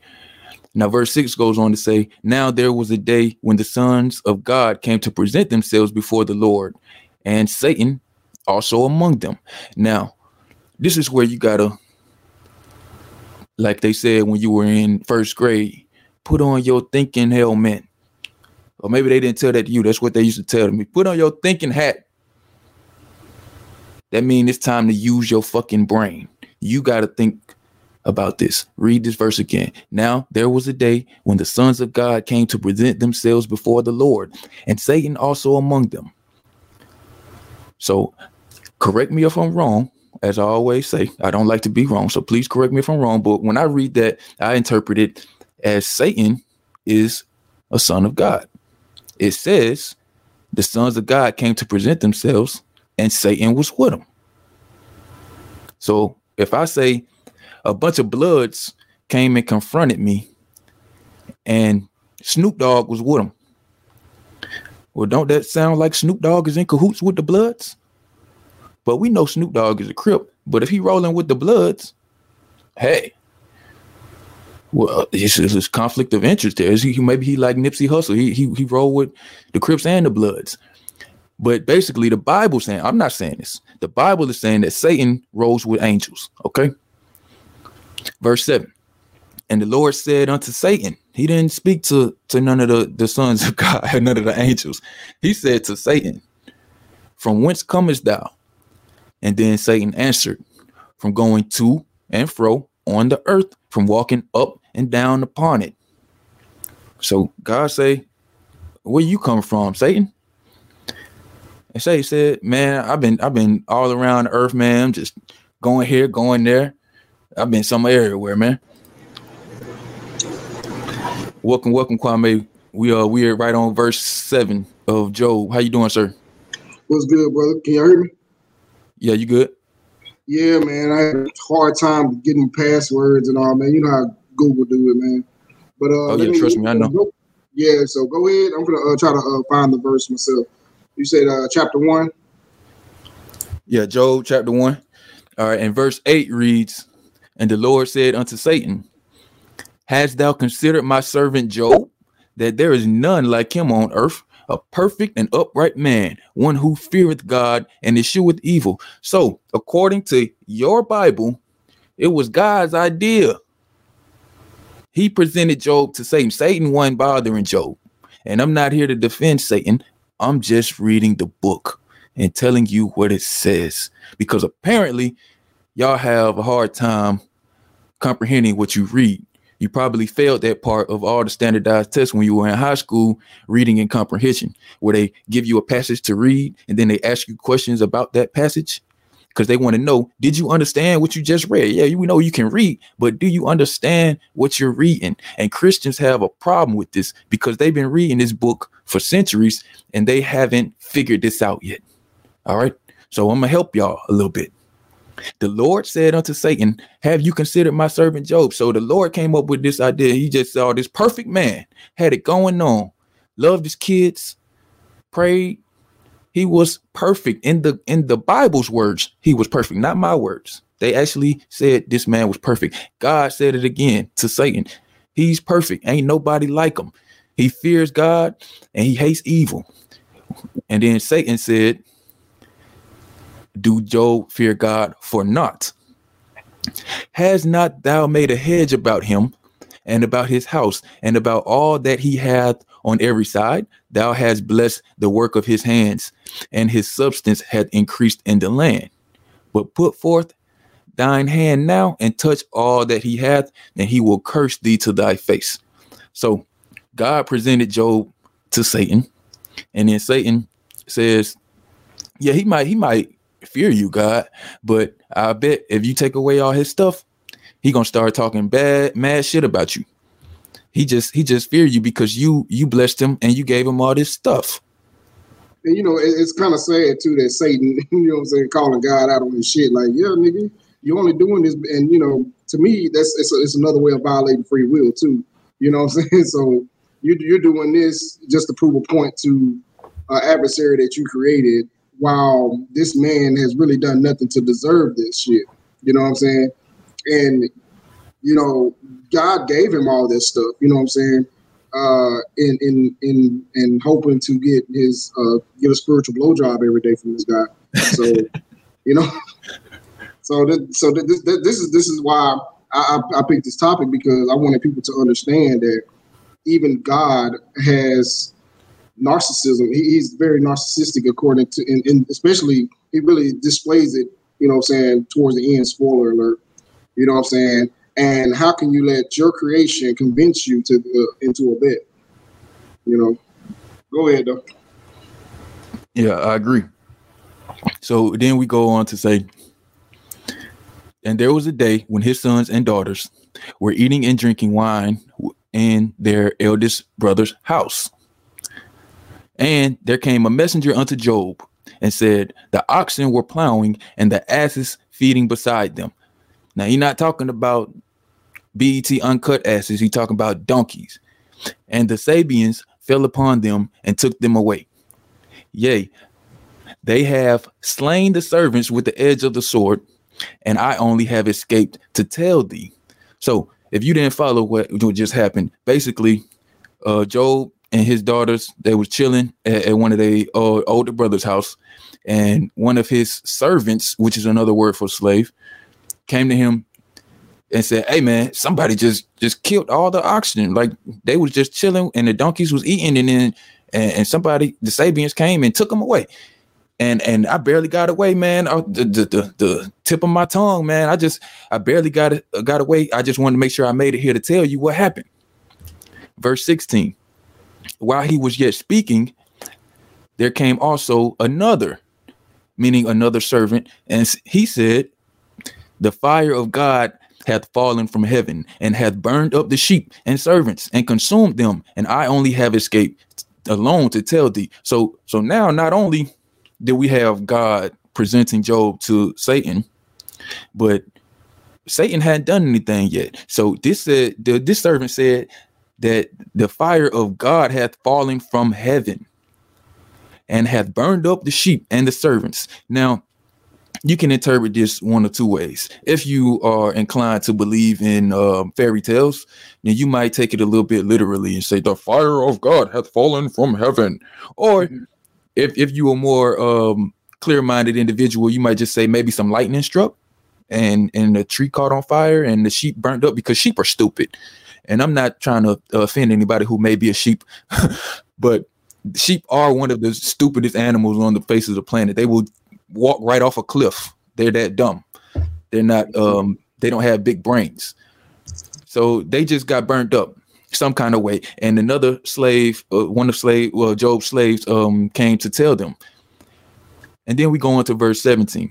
So while he was yet speaking, there came another. So now we on the third slave with some bad news. And he says, the Chaldeans made up 3 bands, meaning 3 groups, and fell upon the camels and have carried them away, and have slain the servants with the edge of the sword, and I only have escaped alone to tell thee.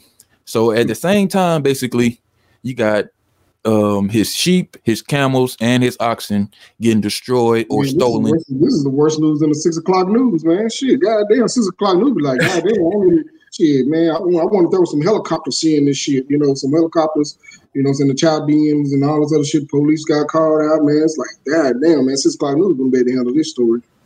They be like, damn, it's some fucked up shit happening. And this is just the beginning. It gets worse for Job.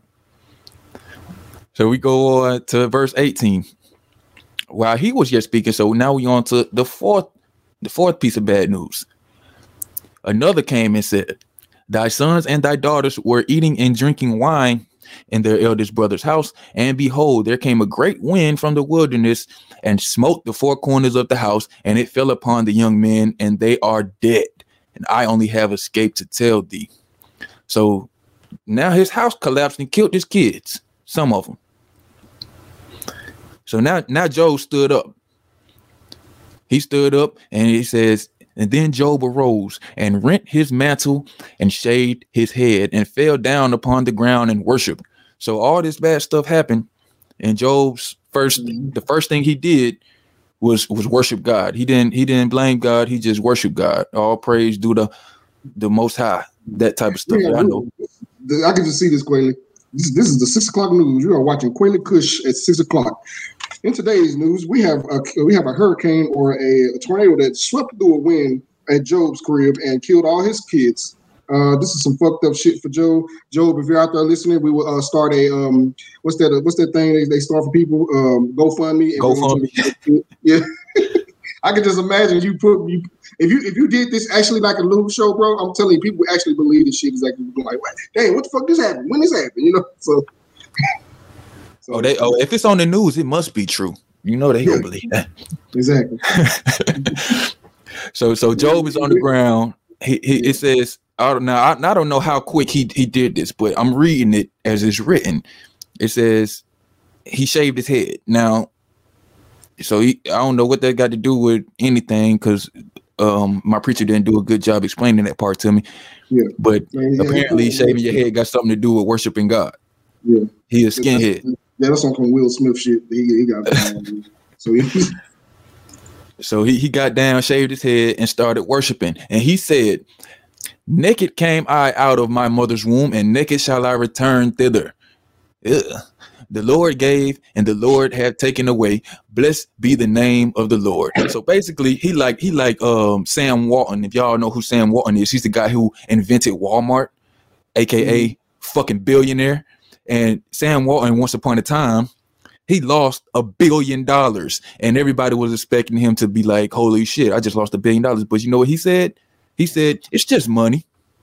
So he's like Job, you know what I'm saying? Man, the Lord giveth and the Lord taketh away. I had all that stuff, and my kids dead, and my camels is gone, my sheep gone, and everybody fucking me over. But the Lord giveth and the Lord taketh away. So verse 22 says, in all this Job sinned not, nor charged God foolishly. He didn't speak he didn't speak bad about God. He kept on worshiping. He kept on believing. So not like what Satan said. Satan would have lost this bet. But we talking about why God is gambling with Satan, and why God presented this game with playing with this man Job's life, even though it didn't really happen. It's just a story, but it's a fucked up story nonetheless. Much like all the stories in the Bible are pretty fucked up. But in this story, Job didn't sin yet. He didn't curse God at all. So let's keep it moving, y'all. Chapter 2. It says, again, there was a day when the sons of God came to present themselves before the Lord, and Satan also among them to present himself before the Lord. So once again, we got Satan hanging out with the sons of God. It's just like if you saw Snoop Dogg hanging out with a group of Bloods. You don't got to be a rocket scientist to conclude that they're friends. They're hanging out together, right? Right. Like to me, man. Like to me. And you know, it's just like, I'm like, who is really the con man in this? You know what I'm saying? Because it seems like Satan, you know what I'm saying, is basically really got God on the ropes. Like God is like saying, oh yeah, but he already know the outcome, but he's actually acting like he don't know the outcome. You know what I'm saying? So it's like he's trying to prove a point to Satan, which Satan probably is all knowing too. So, you know, so that would look like, I don't know, man. Well, Satan, nonetheless, I'm not gonna speculate, because I'm not a Christian. So I'm only gonna say what the Bible said. You know what I mean? 2 things I know is, 1, the Bible says these things, and 2, these things did not happen in history. That's what I know. So that's what we gonna talk about. But all I know about this verse 2 of chapter 2 of Job is that Satan is hanging with the angels. So you as a Christian, if you are a Christian listening, or if you riding the fence and you don't know if you want to believe or not, you got to ask yourself, why is Satan hanging with the angels? If the angels are so good and Satan is so bad, why they hang together? Why is God playing games with Satan? They not talking like they enemies. They talking like they buddies. They talking like me or Kwame would be talking like, hey man, I bet I could get that girl number over there in the corner. And then Kwame say, man, I bet you can't. I bet I get a number. And I say, okay, watch. Like, that's how friends talk. That's what God and Satan are doing here. Yeah, so you know what I'm saying, this, you know, when you bring this up to Christians, they're gonna try to explain it away. You know what I'm saying? It had something to do with Job, or Job needs to know that God is all powerful, and you know what I'm saying, that he gave him all this other stuff. Why though? Job don't know nothing about this. Job just thinking some fucked up shit is happening to him. You know what I'm saying? But God and this Satan, this God and this Satan character knows what's going on. But Job just like, damn, what the fuck going on? You know what I'm saying? Shit. So, you know, I don't know. It just. Yeah. So let's keep going. It says, and the Lord said unto Satan, from whence comest thou? Now here's what I have a problem with the Bible. It's so repetitive. Why you got to keep repeating the same thing over and over, man? So we just read this in the last chapter. Am I right or am I right? I know I'm right. He just read it. Where you been? Yo, Satan, man. I've been with y'all. This thing though, this is God talking, right? Yeah. You mean the all-knowing God, the God that know everything? Yeah. But he feels the need to ask the question to Satan, where you coming from? Shouldn't he already know where Satan coming from? He's God. Yeah. And Satan answered. His crystal ball wasn't working that day. It was cloudy. God didn't pay his light bill. You know what I'm saying? And Satan answered the Lord and said, from going to and fro on the earth and walking up and down, just like I told your ass last time. Right? It's the exact same thing he said last time.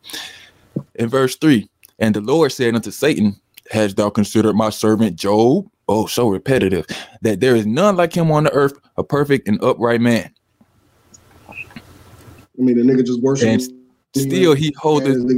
You know, he give me spiritual blowjobs, hand jobs, anytime I want to, man. As long as I'm giving him pussy, getting him some girls and some land and some oxen and shit, man. I can definitely can say this dude kisses my ass all the time. So say, you know, you might end up losing a bet, bro. Oh, definitely. I could say that about the God of the Bible. He loves ass kissing, brown nosing, sycophantic behavior, whatever you want to call it. Your God loves it, because apparently if you ain't kissing God's ass, you go to hell for eternity. But if you kiss his ass hard enough, you get blessed for eternity, according to your Christian faith. But let's read this repetitive book one more time. It sounds like I turned the page backwards, but no, this is how the Bible is written. They just repeat stuff all the time. It says, a perfect and upright man.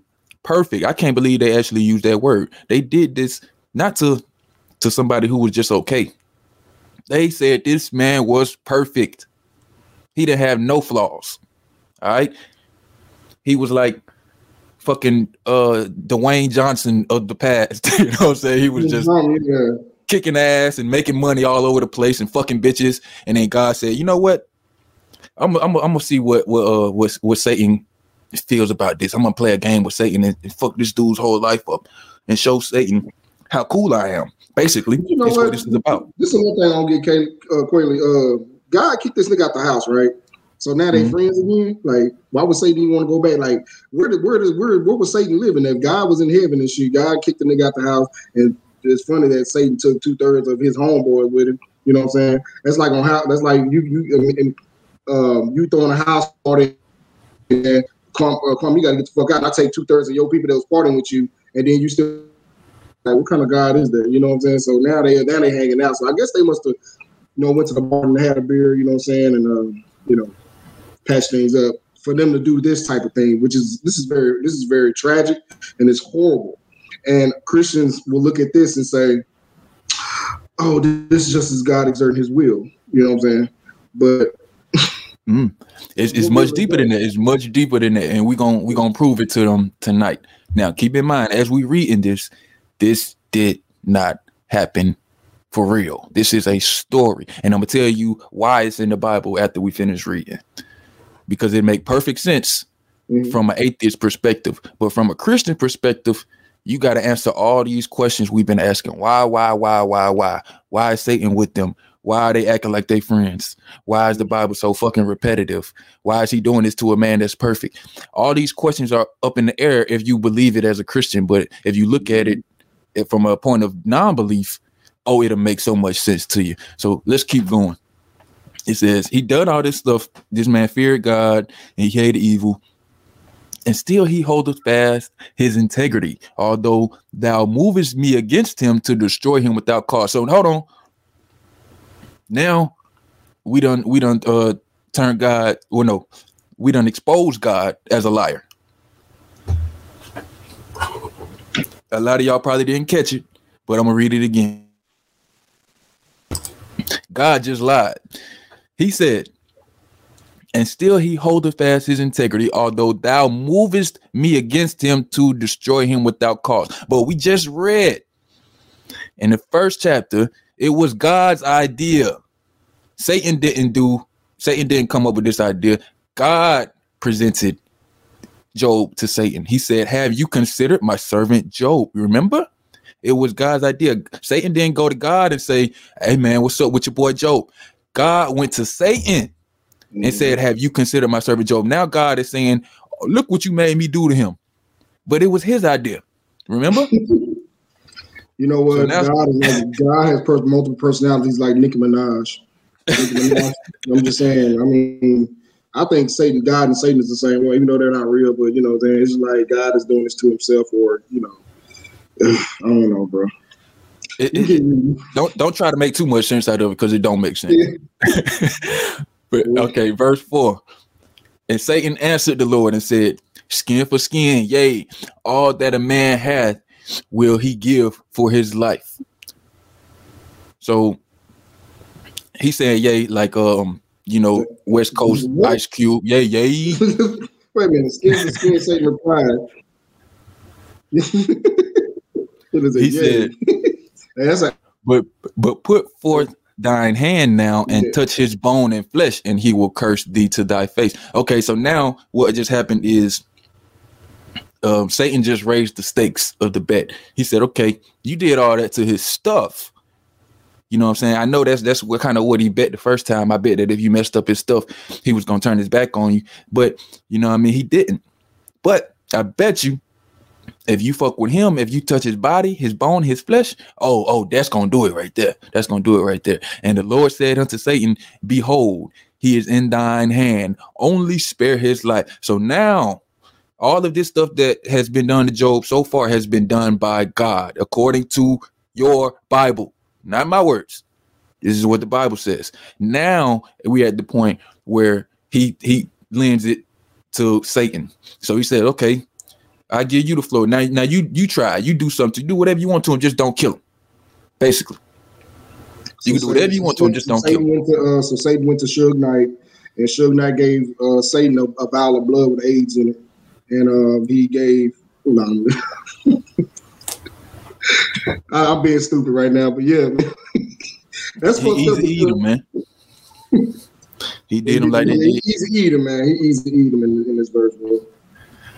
And then it says, so went Satan forth from the presence of the Lord and smote Job with sore boils from the sole of his foot unto his crown. So now, back to what I was saying about reading and comprehension. My high school education leads me to believe that Satan can't do nothing without the permission of God. Because, I mean, if he's Satan and he's so evil and he wanted to do all this evil stuff, he could have been doing this stuff. But he did dare do any of this stuff until God said, okay, now you can go do it. You know what I mean? Because if he could do it without his permission, he would have just done it and then been to God and say, look what I did to your boy. He cursing your name now. I knew it, but he had to get permission first. So when all y'all talk about, oh, the devil doing this, Satan at work, is it really Satan doing it? Or is Satan just following the orders of God? According to your Bible, Satan don't do nothing without God saying go. Now that's reading and comprehension, folks. It don't say that, but you have to comprehend what you're reading. And that's like when a tornado happens and somebody, there's a lot of destruction around his house. But have you seen in Texas where people put a big ass sign and said, "Thank you, Lord, for not destroying my house"? Like, I don't get this shit. Like, wait a minute, this how your neighbor just got killed and their house fucked up, but you thanking God for not fucking your shit up? Like, see, this is the thing. They said, well, the devil caused that tornado. I said, well, ain't God the author of life and the author of everything and shit like that? But yeah, man, that's another problem that I have with the way Christians speak, because I honestly don't think that they intend to come off the way they come off. They when they say like, oh, thank God for saving my house, I don't think they understand what they really saying. Like, if a plane crashed and there's one survivor and he said, oh, thank God, he spared my life. What you're actually saying is God could have saved everybody on the plane, but he didn't. But he saved you. So you're special some kind of way. So you're better than everybody else who died. That's what you're saying. You know what I mean? And to the audience, what Quayle just said is very relevant to the end of the story. Keep reading. Very relevant. But we know that that's not true though. It's much. Let me put it like this: we can take away the fact that it's true or not. It makes you a better person to not say things like that. It would be better, and you would come off less condescending and less like an asshole if you just say, "Ooh, ain't I lucky? Ain't I lucky that my house didn't get destroyed? Ain't I lucky that I survived that plane crash?" Mm-hmm. But no, you say, I'm better than everybody else because God liked me. He ain't like them too much. That's what you're saying when you say, thank God you saved me instead of saving everybody. Yeah. And then, okay, verse 8. Chapter 2, if y'all don't know what we in the Bible, Job, chapter 2, verse 8. And he took him a potsherd with which to scrape himself, and he sat down among the ashes. So Satan is basically lusting in the burnt spoils of what he just did to Job. You know what I'm saying? So he's just like enjoying this. Then said to his wife, dost thou still retain thine integrity? Curse God and die.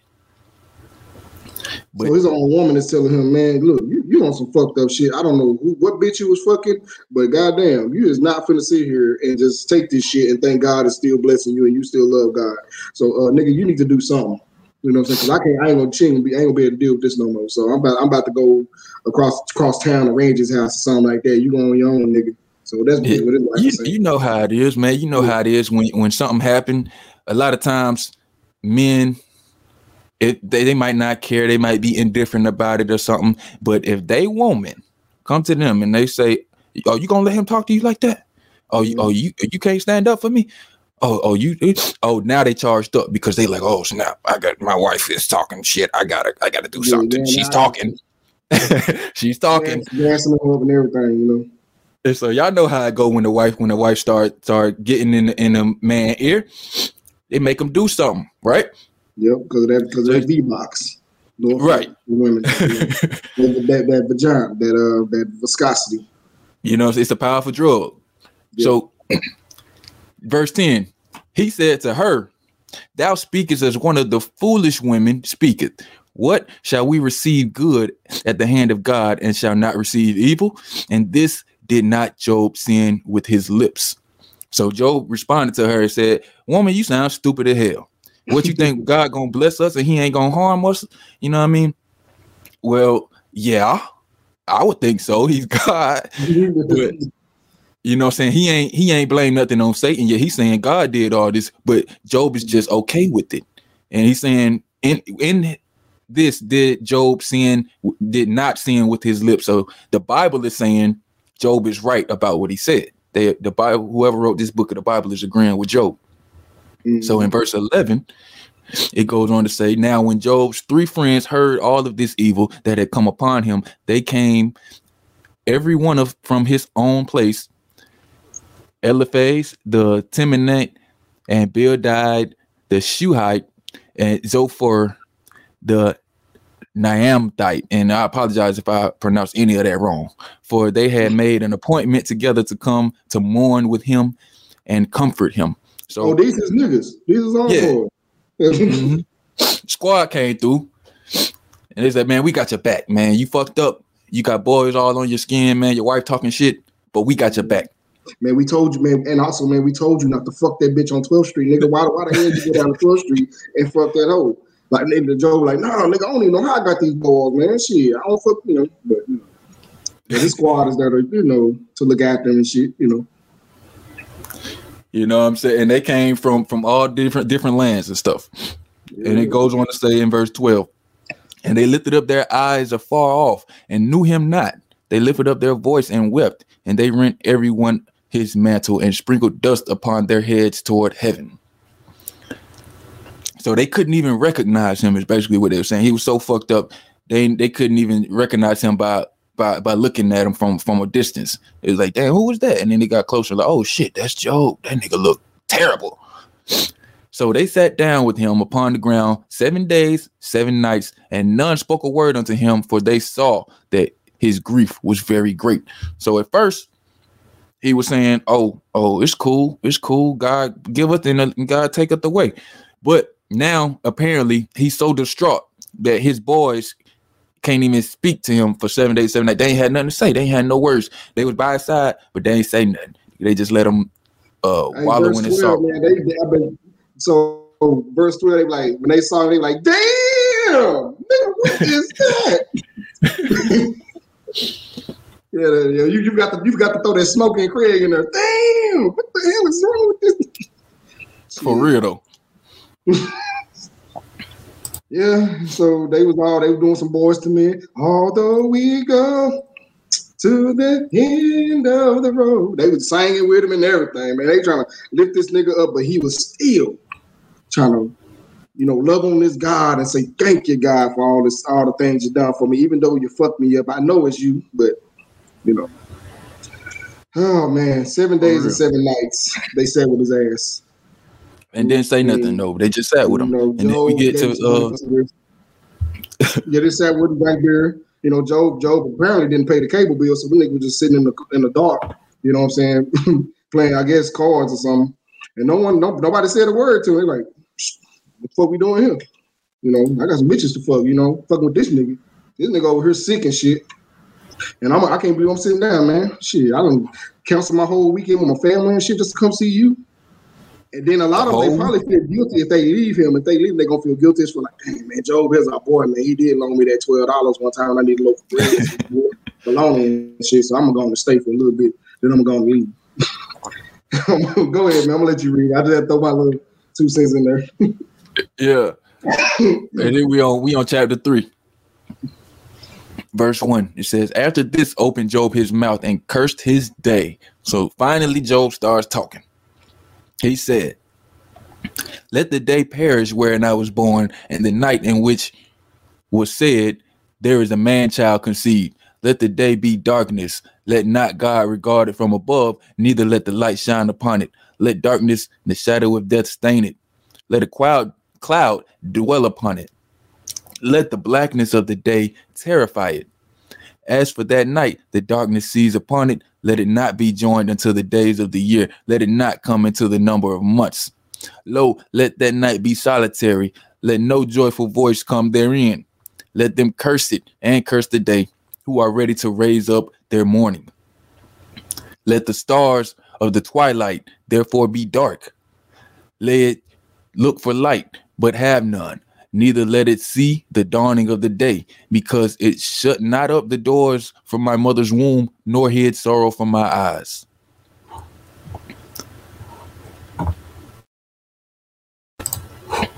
Verse 11.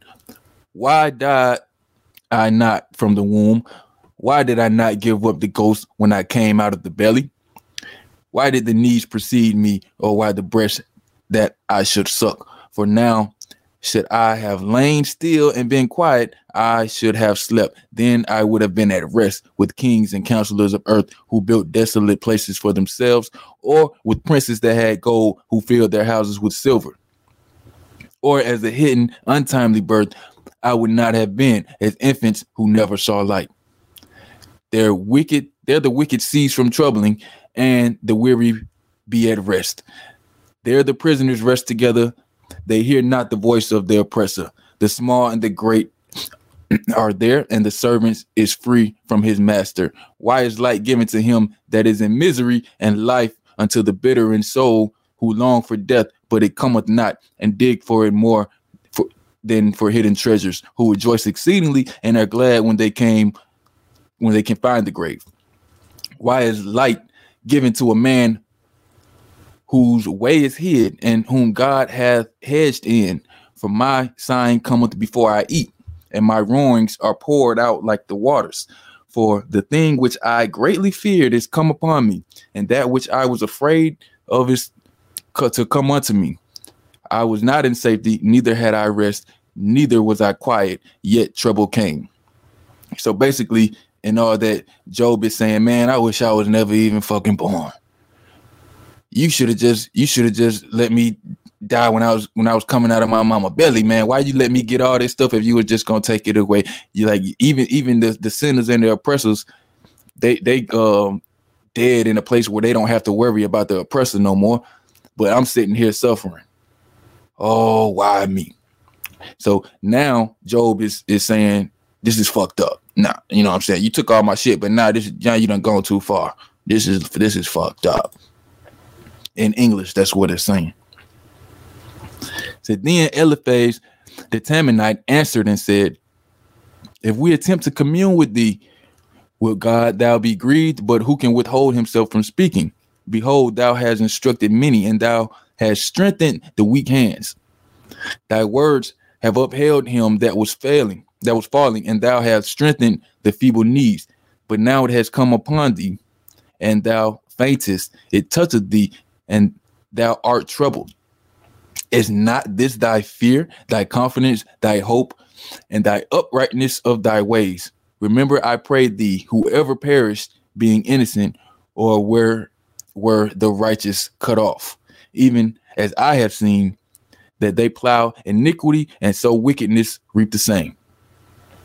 By the blast of God they perish, and by the breath of his nostrils are they consumed. The roaring of the lion, and the voice of the fierce lion, and the teeth of the young lions be broken. The old lion perisheth for lack of prey, and the stout lion's whelps are scattered abroad. Now a thing was secretly brought to me, and mine ear received a little thereof, and thoughts from the visions of the night, when deep sleep falleth upon on men. Fear came upon me and trembled, which made all my bones shake.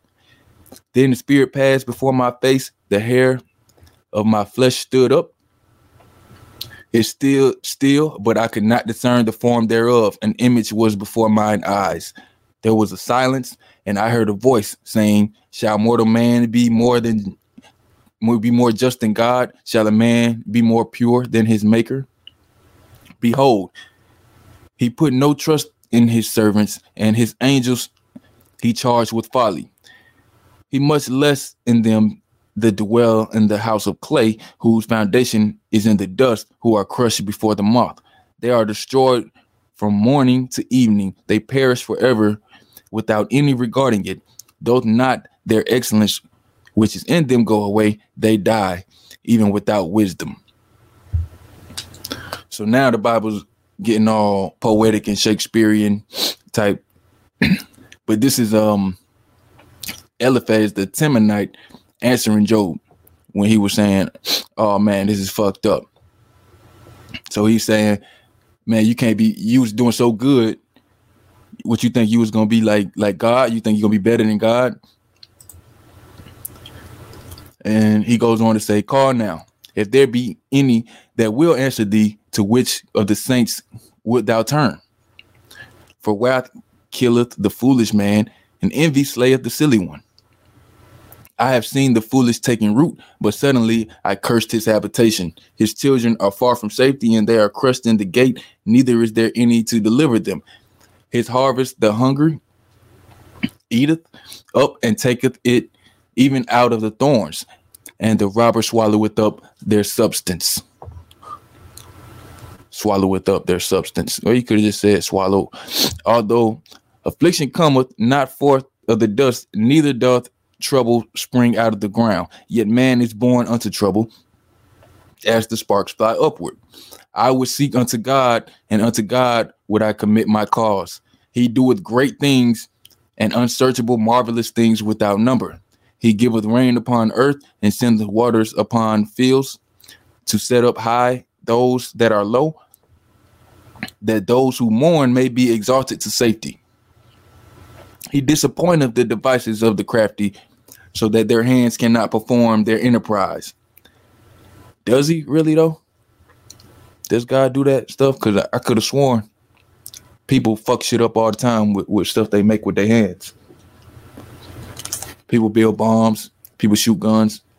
But according to this guy that's talking to Job, he said God disappointeth the devices of the crafty, so their hands cannot perform their enterprise. So something not right here.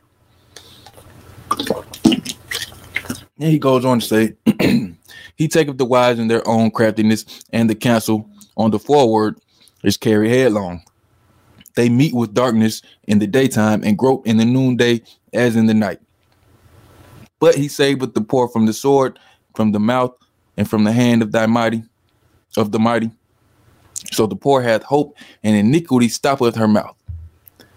Behold, happy is the man who God correcteth. Therefore despise not thou the chastising of the Almighty, for he maketh sore and bindeth up, he woundeth, and his hands make whole.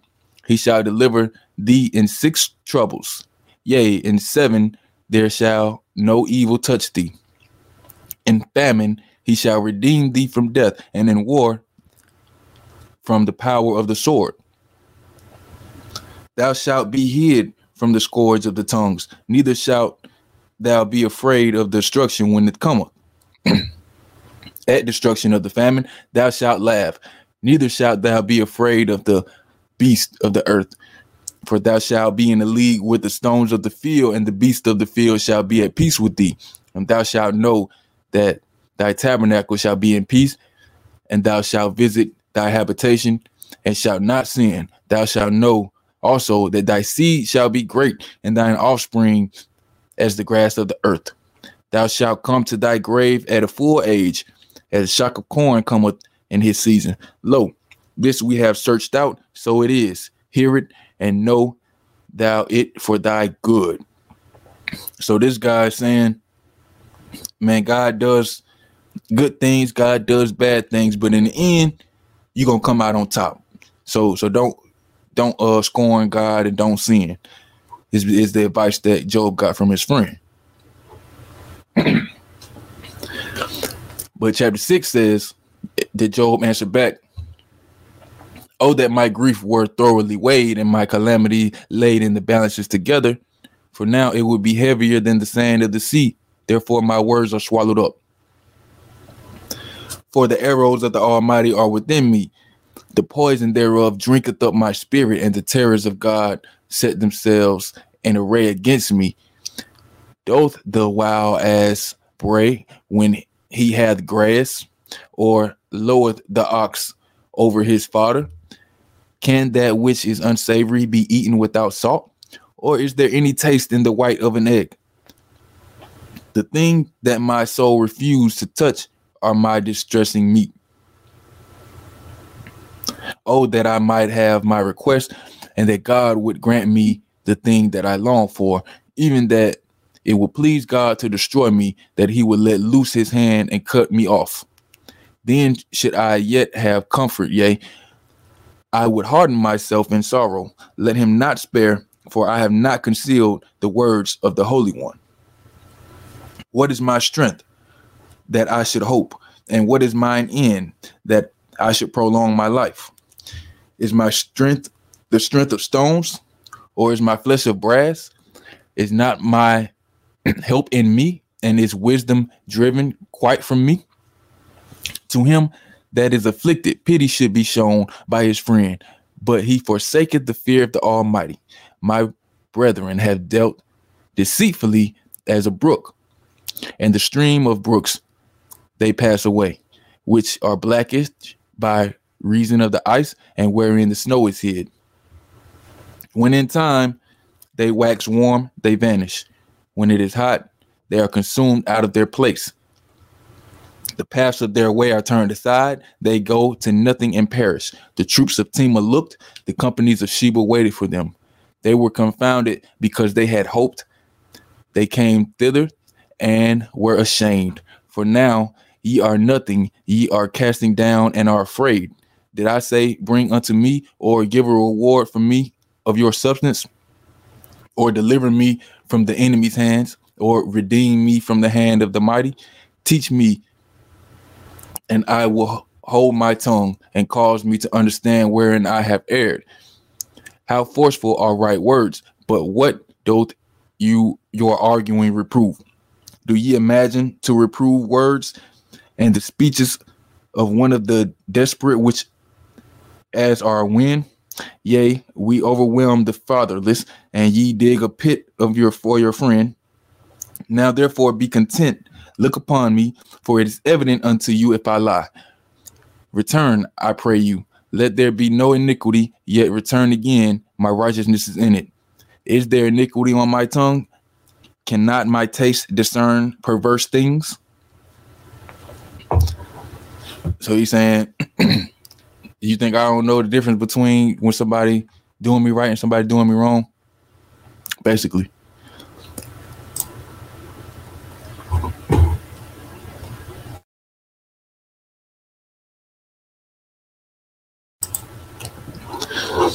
All right, so let me see. We got somebody backstage. I want to bring them in, even though we're not to the end of the chapter. Let me see. They might have something to add. So, biblical, Christological, you are on the line. What's going on with you? Not much. I won't be no longer than 30 seconds with this brute fact. Firstly, I would like to say that I have a YouTube channel, Biblical Christological Account, FTW. My brute fact to you is that you can't destroy our biblical Christological God. What's thy response to that brute fact? My response would be, I agree, because before I destroy something, it has to be shown to actually exist. And you all haven't met the burden of proof on your biblical God actually existing. So how can I destroy it? Biblically, when you use the proper noun of our biblical Christological God, you have to appeal to the pure actuality of our biblical Christological God. So to summarize that, because our biblical Christological God is omnitude, it requires divine revelation for an omnitude God to be understood within your finitudely custodated vessel. And because you have used the word exist within your last premise, the word exist is a verb. A verb is a doing word. Ergo, you have meta-ontologically presupposed the divinity of our biblical Christological God because just because our biblical Christological God doesn't do a specific thing, that's not a defeater, or in other words, a destroyer to our biblical Christological God. So my brute fact still stands, and then I'll yield my time over to you, is that you can't destroy our biblical Christological God. What's thy response to that brute fact? Well, it's not a brute fact, you know what I mean? Just because I use the word exist doesn't mean that what you said is true. You know what I mean? Exist yeah, it's a verb, but that doesn't mean that I have to have some type of divine understanding just to know if the God is real or not. So when we say something exists, that means that it is independent of anyone's belief. It is actually a real thing. You know what I mean? Like the moon that actually exists, you know, and you don't have to believe the moon exists. It can be demonstrated. And that's why you should believe it, because it can be demonstrated. So, but whether you believe in the moon or not, it is there. So for your God, again, I don't have to disprove that your God exists. And at first you have to prove that it does. And then it's my job to tell you whether you're right or wrong, or whether I agree or not. So what the purpose of this episode is to talk about why the God that the Bible talks about doesn't stand up to the things that the people say about that God. So they say that God is all knowing and God is good. But when we read the Bible, we find out that God is in cahoots with Satan, who's supposed to be bad. And he's apparently not all knowing, because he's asking questions like, where you coming from? So what is your response to that brute fact? Well, biblically, you brought up a lot of points there. To address your last point is that our biblical Christological God is a personal God.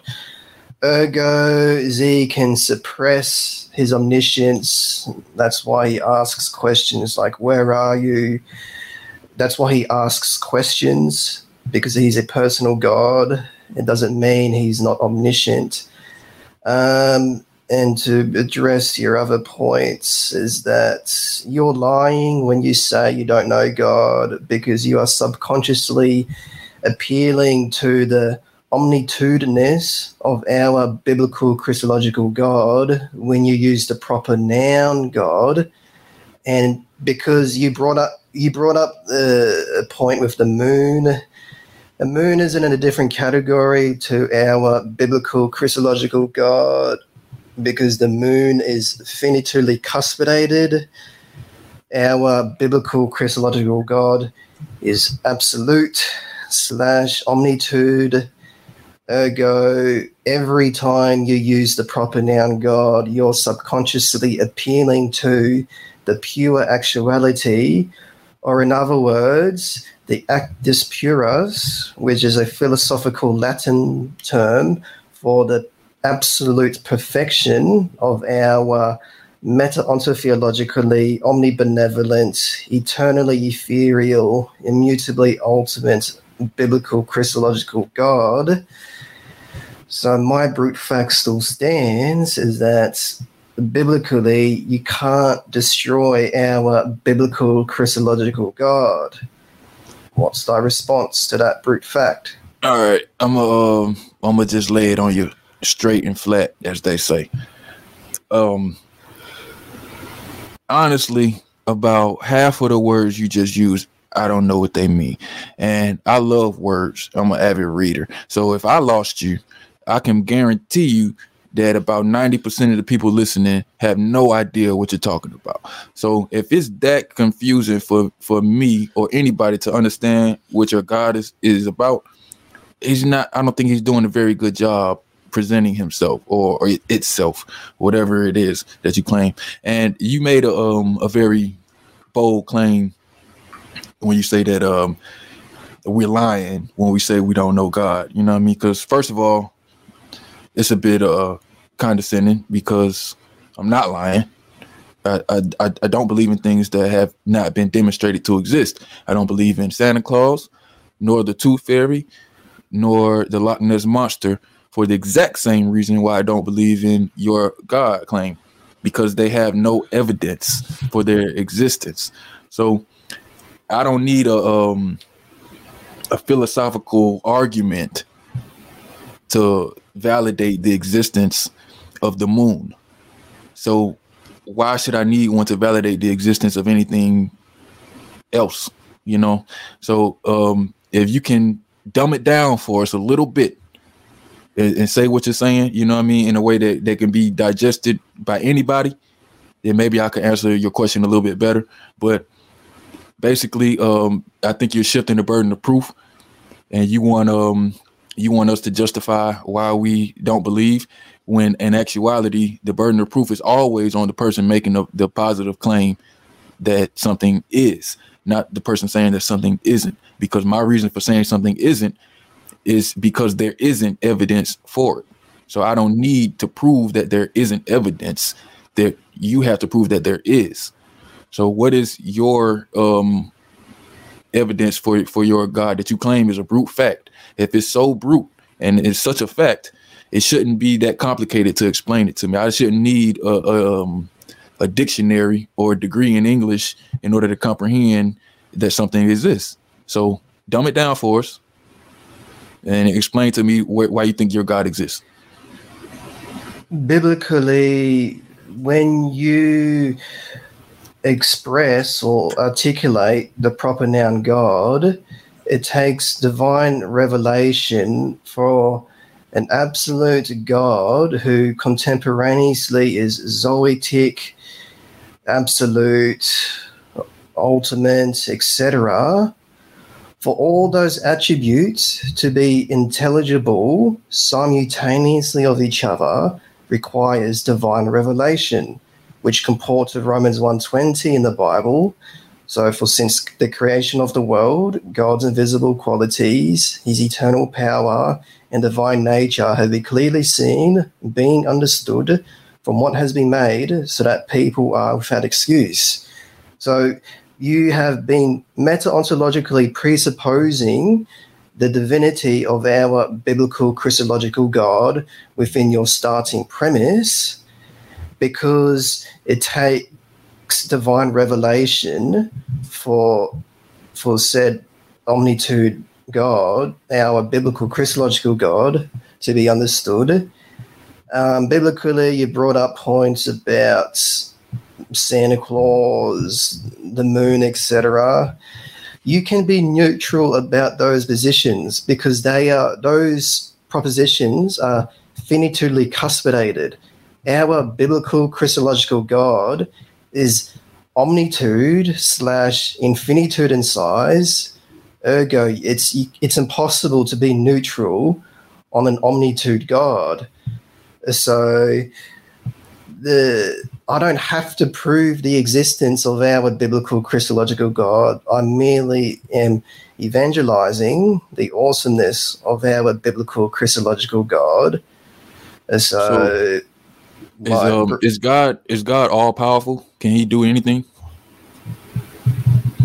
Yeah, our biblical Christological God is an ultimate God. So he's all powerful, right? He can do pretty much anything he wants. He can potentially do anything, but he chooses not to do all things. So if he chose to, hypothetically, if God chose to create a rock so heavy that even he couldn't lift it, he could do that, right? Biblically, this can be easily debunked because he can limit.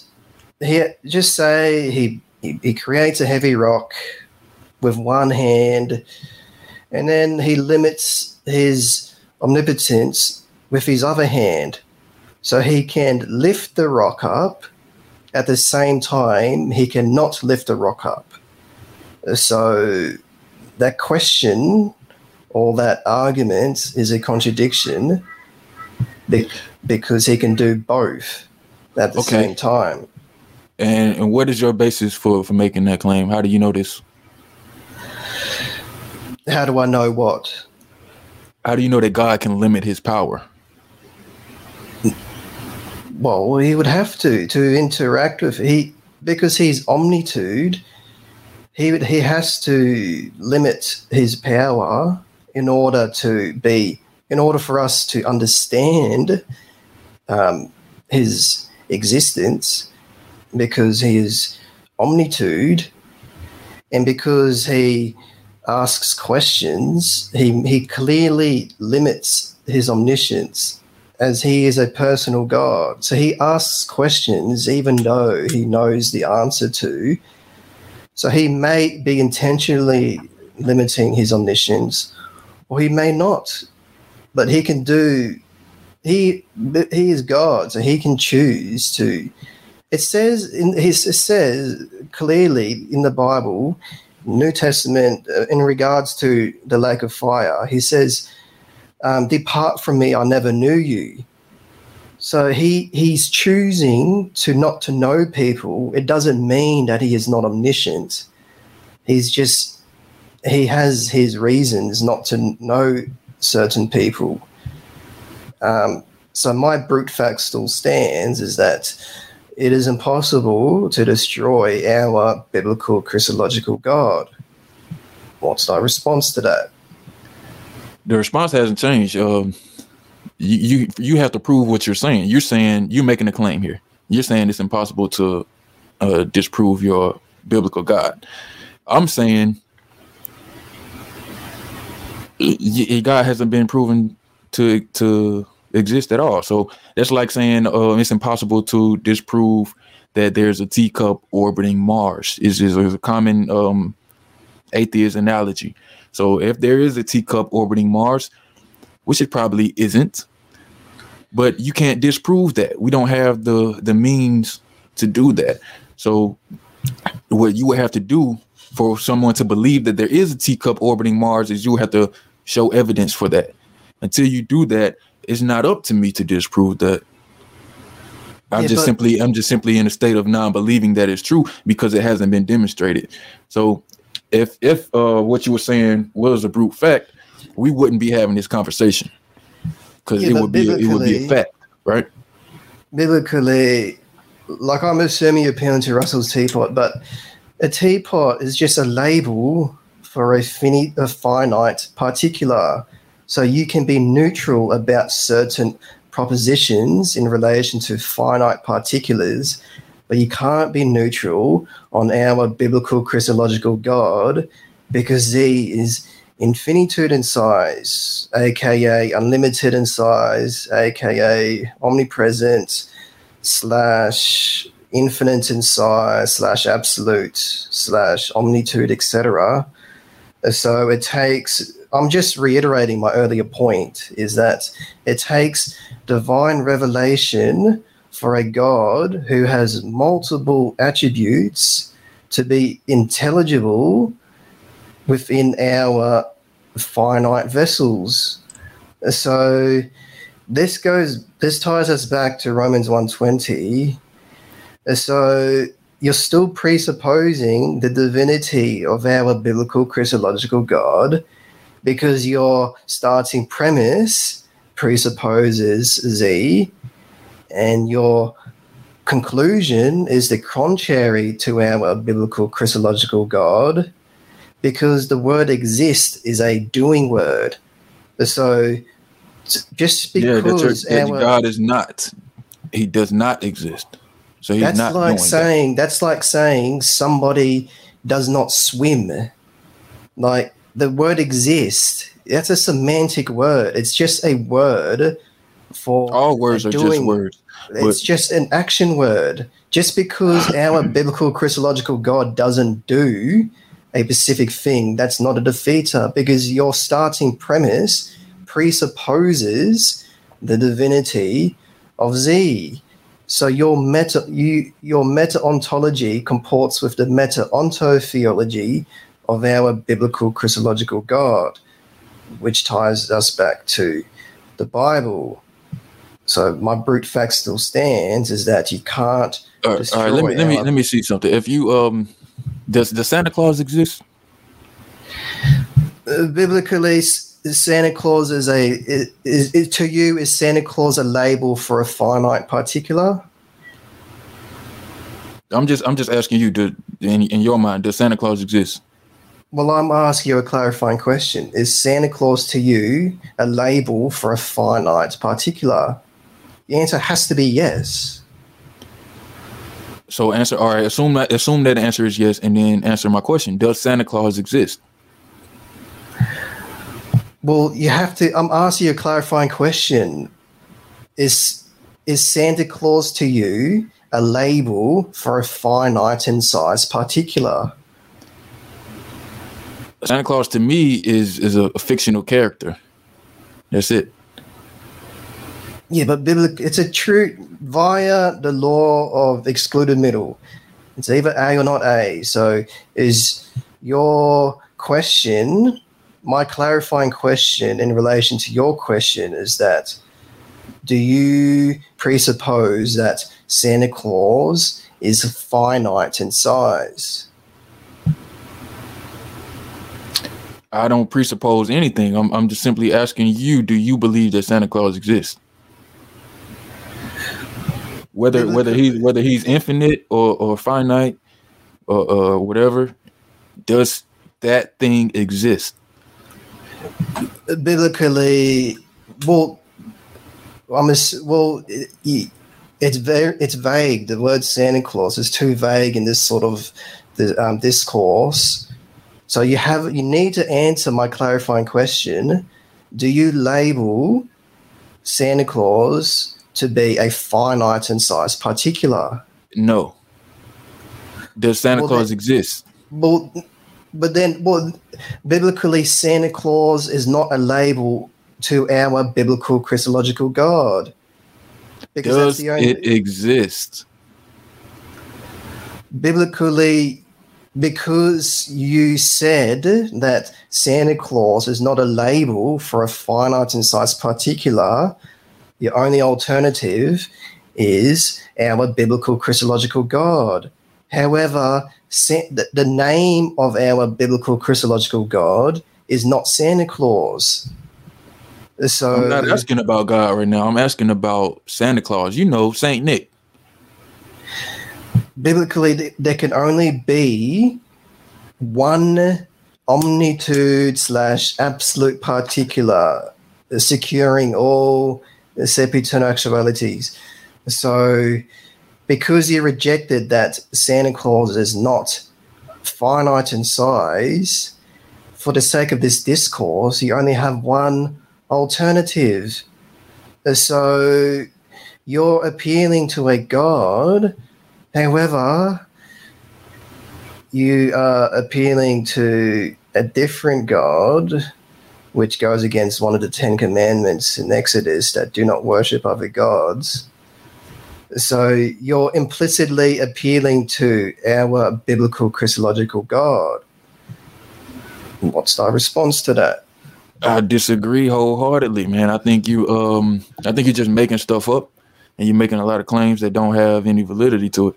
But somebody with a big vocabulary like you should be able to answer a simple yes or no question. Do you believe that Santa Claus exists? Biblically, I know finite in size particulars exist. So your question requires you to elaborate on the attributes of said particular. So as I said, the attributes earlier, they don't matter for the point that I'm making. I just need you to answer the question. You can assume any attributes you want to assume. Or just pretend I said something and then answer the question. Well, you answered my clarifying question, and you said that the Santa Claus is not finite in size. So your only alternative via... I say that because I don't believe Santa Claus exists. So if you ask me, is Santa Claus anything but non-existent, the answer is no. So, because he's not real, he doesn't exist. But what about you? Do you believe Santa Claus exists?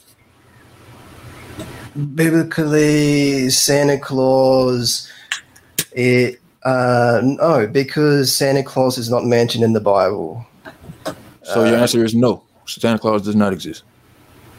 No. Well, I'm assuming that we are talking about the same as Santa Claus for the sake of this discourse. So my question is no, because Santa Claus is not mentioned in the Bible. So I'm not mentioned in the Bible, and I clearly exist. I mean, you're talking to me.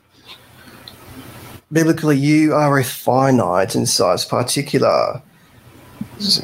I mean, you go to Genesis 1:1. God created the heavens and the earth, and then He was hovering over the surface of the water. But is that actually true? If what is true? Is that what you just said is true? Did God create the heavens and the earth when He was floating over the water? Yeah, biblically, the tangible matter is irreducibly complex with height, depth, and width. Therefore, for those three particulars to spawn into existence simultaneously of each other requires a designer. There's no getting around that. So this ties us back to the brute fact is that our biblical Christological God is invincible, and Z cannot be destroyed by an external particular. What's thy response to that? Well, nobody's attempting to destroy your biblical chronological God or Christological God. What we are doing is exposing the facts of the matter here. So what you say that the three dimensions, height, width, and depth, can't pop into existence without a creator, I would disagree. And you might want to read the book A Universe from Nothing by Lawrence Krauss if you haven't already. And maybe you can get some insight on why I disagree, because he got a good perspective on how things can pop into existence without being created. But we don't even know that that's something that happened, that height, width, and depth popped into existence. You know, we don't know that. That's something that Christians believe so that they can say, oh, then there's a creator. But only thing we know for sure is that the universe expanded. The universe may very well be eternal. It may have always existed, not needing a creator. So that I will reject that statement that you made, that the thing popped into existence. And I also reject that if they did pop into existence, there must be therefore be some creator, because that just leads us down to infinite regress. Because I could say, well, is God, does he have dimensions, or where did he come from, or where did it come from? And we get into an infinite regress of things being created, and then that thing being created, and that thing being created. At some point, you have to get to something that wasn't created. So if you posit a God to explain where the universe came from, you haven't answered the question of where do things come from. You just bumped it down one step, and now we got to ask the same questions that we were asking about the universe. Now we got to ask those questions about God. What is its nature? Where did it come from? What does it do? What is it made of? So if you just stop at the universe, it gets a whole hell of a lot simpler, because you're not assuming something that has been demonstrated to explain something that you don't know. That would be an argument from ignorance. Biblically, you brought up multiple points there. You keep saying biblically, like what is? Why do we care what happens biblically? Well, hang on, allow me to respond. I've allowed you a lot of time to respond, man. We've got to move on with the show, and for time's sake, and trust me, I appreciate you calling in, and you can come back anytime you want to, but we got to move on with the show. And I don't want the people to fall asleep, you know what I mean? Because I don't think we're getting anywhere. I'm refuting your points. So for something, you appealed to Lawrence Krauss. So for something to spawn into existence simultaneously, so for height, depth, and width to spawn into existence simultaneously of each other instantly requires a designer, a cause. So, and then you appeal to... Hold on now, that's two different things, sir. You said a designer or a cause. That's two different things. The same thing. So... No. A designer is intelligent by definition. It's a designer. You have a consciousness, a conscious designer. But a cause can be anything. You know, if lightning strikes a tree and the tree gets on fire, the cause was the lightning. But that doesn't mean that the lightning designed the fire.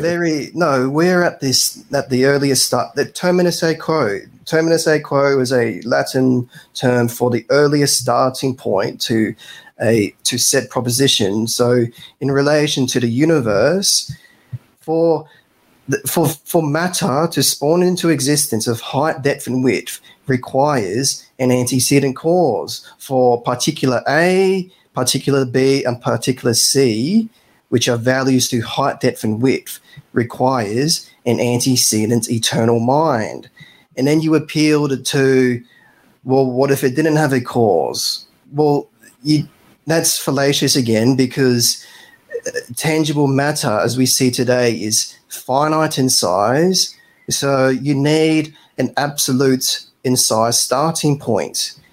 So tangible matter doesn't have the prerequisites to have always existed, because it can't be absolute. And then you made a claim of an expansion. You made a claim of an expansion. So you appealed to the gimmicky Big Bang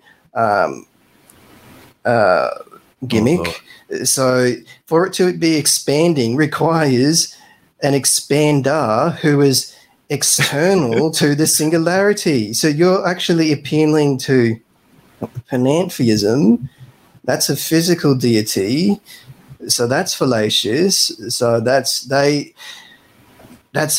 physical, a God with a physical and an immaterial attribute. However, physical deities are subjected to the law of non-contradiction. I can go on that later on, but to address your other points, do you reject science? No. But you reject the Big Bang. Well, you're presupposing. So, my clarifying question to you in relation to the Big Bang gimmick: do you presuppose that physical matter came into existence? No, I just said that the universe may very well be eternal.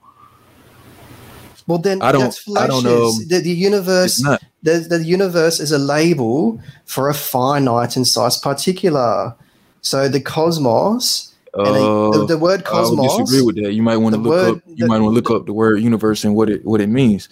It literally means everything in existence. But what I'm saying is the matter in the universe, because you said that the matter is a finite particle or whatever. So let me ask you: Can matter be destroyed? Is it going to go away someday? Yeah, matter can be destroyed. How? By our biblical Christological God. So how? That's just who he is. I mean, just close your eyes. Well, yeah, if you define the God that can do anything, if you just want to put a catch-all that doesn't exist into every question that I ask you, well, then that's just a magic genie. I could say the same thing. I could say, I'm God, and I got as much evidence for me being God as you do for this God thing that you're talking about. He could just do anything. So I asked you, can matter be destroyed? And you said, yeah. I asked how, and you said, well, if God did it, he could do it. You don't know how, but God can do anything. But that's just a claim that you're making. No, this can be tested. I mean, yeah, we are made in That's why I asked you the question, because tests have shown that matter cannot be destroyed. It's actually one of the laws of I forget which scientists came up with it, but energy cannot be created or destroyed. No, it can't create itself. So, but if you close your eye and use your mind's eye, you can visualize anything in your mind. So that's how God would create things. Like, God is a mind. He has a consciousness and a mind. So the mind is what we see within ourselves, all these images, and then our consciousness is the outside perspective. So we are looking into our mind via our consciousness. So the consciousness is even more complex than our mind, as it's pretty much ad infinitum. So that's a mind bender for you. So that's, if you close your eyes, that would be God's perspective. But I take the position that, because when I close my mind, I see specks of light and darkness. Not that I'm evil or anything, but I see there are gaps in between the specks of light that I see. But for God's perspective, I take the position that his mind contains a fire. So, and then he created and then if you go to Genesis 1:1, he created a different dimension before creating the matter. So that's how you should see things, is that when you close your eyes, that perspective you see and that ability to visualize anything, that's who God is. But the difference between us and God is that God is absolute. So his mind is pretty much infinite in size, where we are limited. So okay, and then you made it. You're not God because you're asking. God wouldn't argue against himself. God is, according to you, he would. He could and he would. But I want to ask you a clarifying question of my own. Can a mind exist without a brain or something like a brain? Yeah, a mind can exist without a physical medium. Give me an example. Well, our biblical Christological God. An example that actually exists, please. He does. Our biblical Christological God is doing things. What is he doing? Well, he is watching us, for starters. Where's the evidence of this? Because he is omnitude. That's just who God is. Because he is omnitude, he knows all things. So he may suppress a few things, like in the Bible he says that he doesn't know certain people. So all this, you're still presupposing our biblical Christological God. So this just goes back to what I said earlier, is that whoever's going around saying that they don't know God are just liars, because you can't be neutral about our biblical Christological God. Because you're appealing to whoever's going around saying that there is a biblical God that actually in existence is a liar, because they know they don't have any reason to say that other than they believe it. You don't have a good reason for me to believe that your God actually exists. Now, I asked you, can a mind exist without something like a brain? You said yes. I asked for an example, and you said, well, your God. But that's neither here nor there, because you know I don't believe in this God. I'm asking you for an example that we both know is real. And we just like I use the moon, something that you can't refute, to make my point. I'm asking you to help me understand how a mind can exist without a brain and use something that actually exists. An example of a mind existing without a brain, because it is my understanding that in order to have something like a mind or consciousness, the ability to think, you have to have something like a brain or ganglion or a nervous system. You cannot have a mind without that physical property. So does God have a brain? I'm assuming you're going to say no, because you gave God as an example of something that doesn't have a brain but has a mind. This clarifying question that refutes your argument is that, well, I don't have to ask you in a clarification form, is that a mind doesn't have edges. And so that's what you need. That's a prerequisite for the eternality of God, is that you need a starting point without any edges. So a mind doesn't have an edge. So our biblical Christological God meets the prerequisites to be eternal because he is not cuspidated. So that's the proof there, and you're still presupposing our biblical Christological God. So my brute fact still stands from earlier, is that you can't destroy our biblical Christological God. Well, you could say I'm presupposing all day long, but I don't think I'm presupposing anything. I've been reading the chat, and apparently the people in the chat don't agree with you either. But I'm just trying to figure out. I'm trying to figure out like what where you're getting your conclusions from? Like you say, okay, a mind doesn't have an edge, but where do you think a mind comes from? What comes first, the brain or the mind? Well, hang on. Let me address your other point. Is that throughout this entire discourse, every time you say the proper noun God, you are subconsciously appealing to the pure actuality of our biblical Christological God for a zoetic, ethereal, ultimate, and absolute God to be understood within your finite and sized vessel requires divine revelation, which again comports to Romans 1:20. Are you new to the channel, or have you watched our stream before? Biblically, your clarifying question is not a destroyer to our biblical Christological God. All right, bro. I want to know, is this your first time tuning in?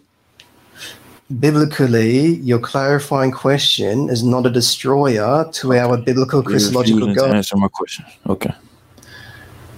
Got to answer the question, man. I wanted to have a dialogue with you, but if you're not going to be honest and answer straight up, easy, simple questions like, yeah, this is my first time tuning in, or nah, I watched y'all show last week. Like, bro, that's all I want to know. Is this your first time watching? Because if you had tuned in, you would already know the answer to what you're saying. You would know my response to your statement. I'm not presupposing anything. You're the one making the claims here. And just because I say God, first of all, you got to understand that I'm in my 30s and I have heard many people describe what they believe a God to be. So when I say God, I'm speaking to the people on their level of what they think a God is. That don't mean I have to believe it. Just like I could talk about Santa Claus. I could say stuff like Santa Claus is a piece of shit. And you know what? When I was a Christian, I used to say this. Santa Claus is a piece of shit because he's stealing Christmas from Jesus. That's how I used to think when I was a Christian. But that don't mean I believe in Santa Claus. You know what I mean? I'm just saying from the stories about Santa Claus and the way that people revere Santa Claus and teach it to their kids, and Christmas is all about Santa Claus and kids don't give a fuck about Jesus. Santa Claus is a piece of shit from my early Christian perspective when I was a child. That don't mean that I believe in Santa Claus. So when I say God this and God that, I'm not presupposing the God. I'm speaking to you on your level because I know that you believe that God exists. So when I let you back in, I want you to answer my question and see if we can continue this conversation like, adults have a conversation. I ask you a question, you answer it. You ask me a question, I answer it. We go back and forth. That's how conversations work. You don't just say something that you want to say when I just asked you a question. So, sir, is this your first time tuning into the show? Hang on, you brought so many points there. I just asked you a simple question, man. Is this your first time tuning in to this channel? Yeah, hang on. This is a metaphysical red herring ploy you're trying to throw in here. Oh my God. I can't do it, man. I can't do it, Kwame. I tried. I can't do it, bro. So I guess we could get back to the reading, man. If you want to answer the question, the live chat is open. I just want to know, is this your first time tuning into the show so we can move on with the conversation? But we cannot have a conversation if you refuse to answer something simple as that. Because now I feel like you being dishonest and you playing games, which, I could have did that from the jump when you said that we was lying when we said we don't know God. So, what I mean, right off the bat, we had a problem, but I was being nice with you for the sake of conversation and being this is our first time speaking with you. I gave you the benefit of the doubt. I say, well, maybe he don't mean to come off condescending, but bro, ain't nobody lying when they say we don't believe in your imaginary friend in the sky, especially when the shit contradicts itself. So you say that basically heads I win, tails you lose. Anything I say about your God, you can say, well, he can just do this because he's God. It's like the little kid that's saying, I shot you. No, you didn't. I got on a bulletproof vest. You didn't shoot me. It's no fun playing games with kids like that because you know what I'm saying, motherfucker, you ain't playing fair. You know I shot you. I put my fingers into the gun and I said bang. And you sitting there talking about you got on a magic vest now. Come on now. So then you know what happens when kids do that? The other kids say, I don't want to play no more because you ain't playing fair. So that's what I'm doing to you. I don't want to have the conversation no more because you're not answering simple question.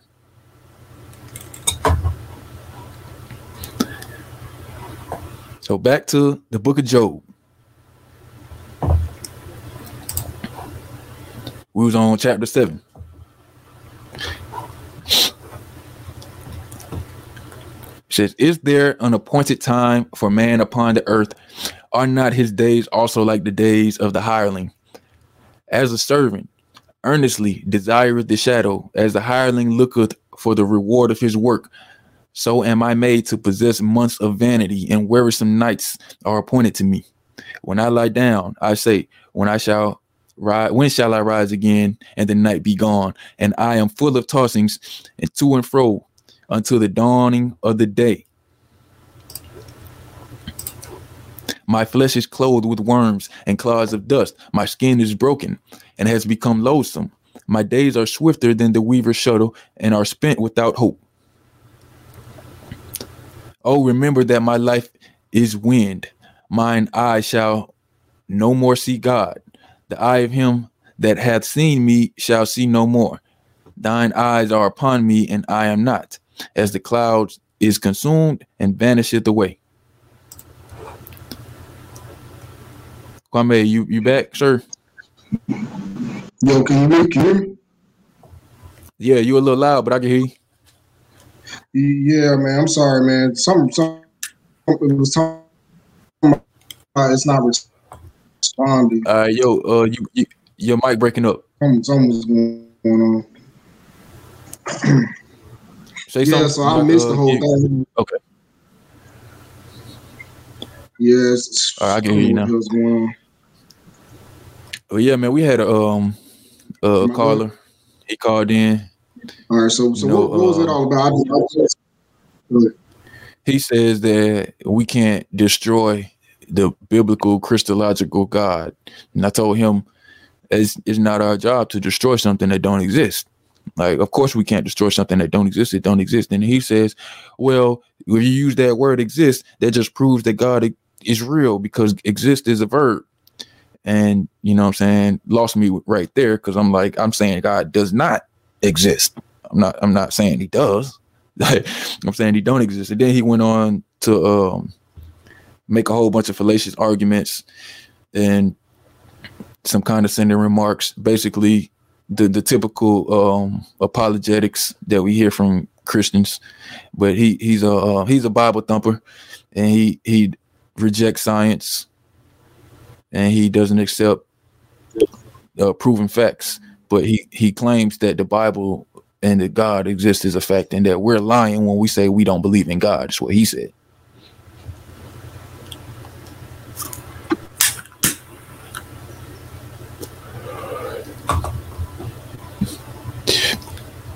You said we just some liars. Yeah, it's like with that debate you had with that white pastor. So what was his name? I don't think we got his name. We just called him Pastor. His name was Bible something. You do believe in what was that?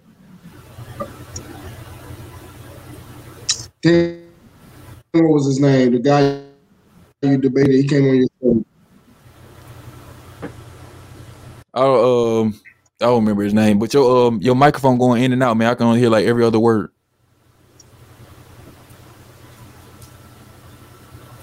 You still on the same microphone you was on before? Yeah. I don't know what's up with that. Figure out the guy that you debated. No, I'm talking about the preacher that you debated, the white guy that you debated. Oh, you talk about Jackson. Yes, you do believe in God. Yes, you do. You just don't want to. Huh? The Lakers coach, Yeah, something's going on with the StreamYard. I forgot his name, man, but his last name Jackson. But yeah, man, almost like that. You know what I mean? He was using, you know, a lot of the big words that the apologists like to use. So he kind of lost me a little bit. I was trying to get him to dumb it down for us. Yeah, well, I know I'm not on any microphone. I was using my computer. So hold on, let me see if I can find something in there.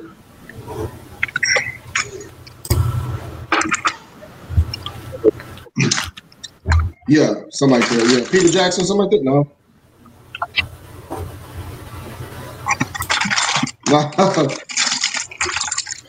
Hold on, I'm trying to find.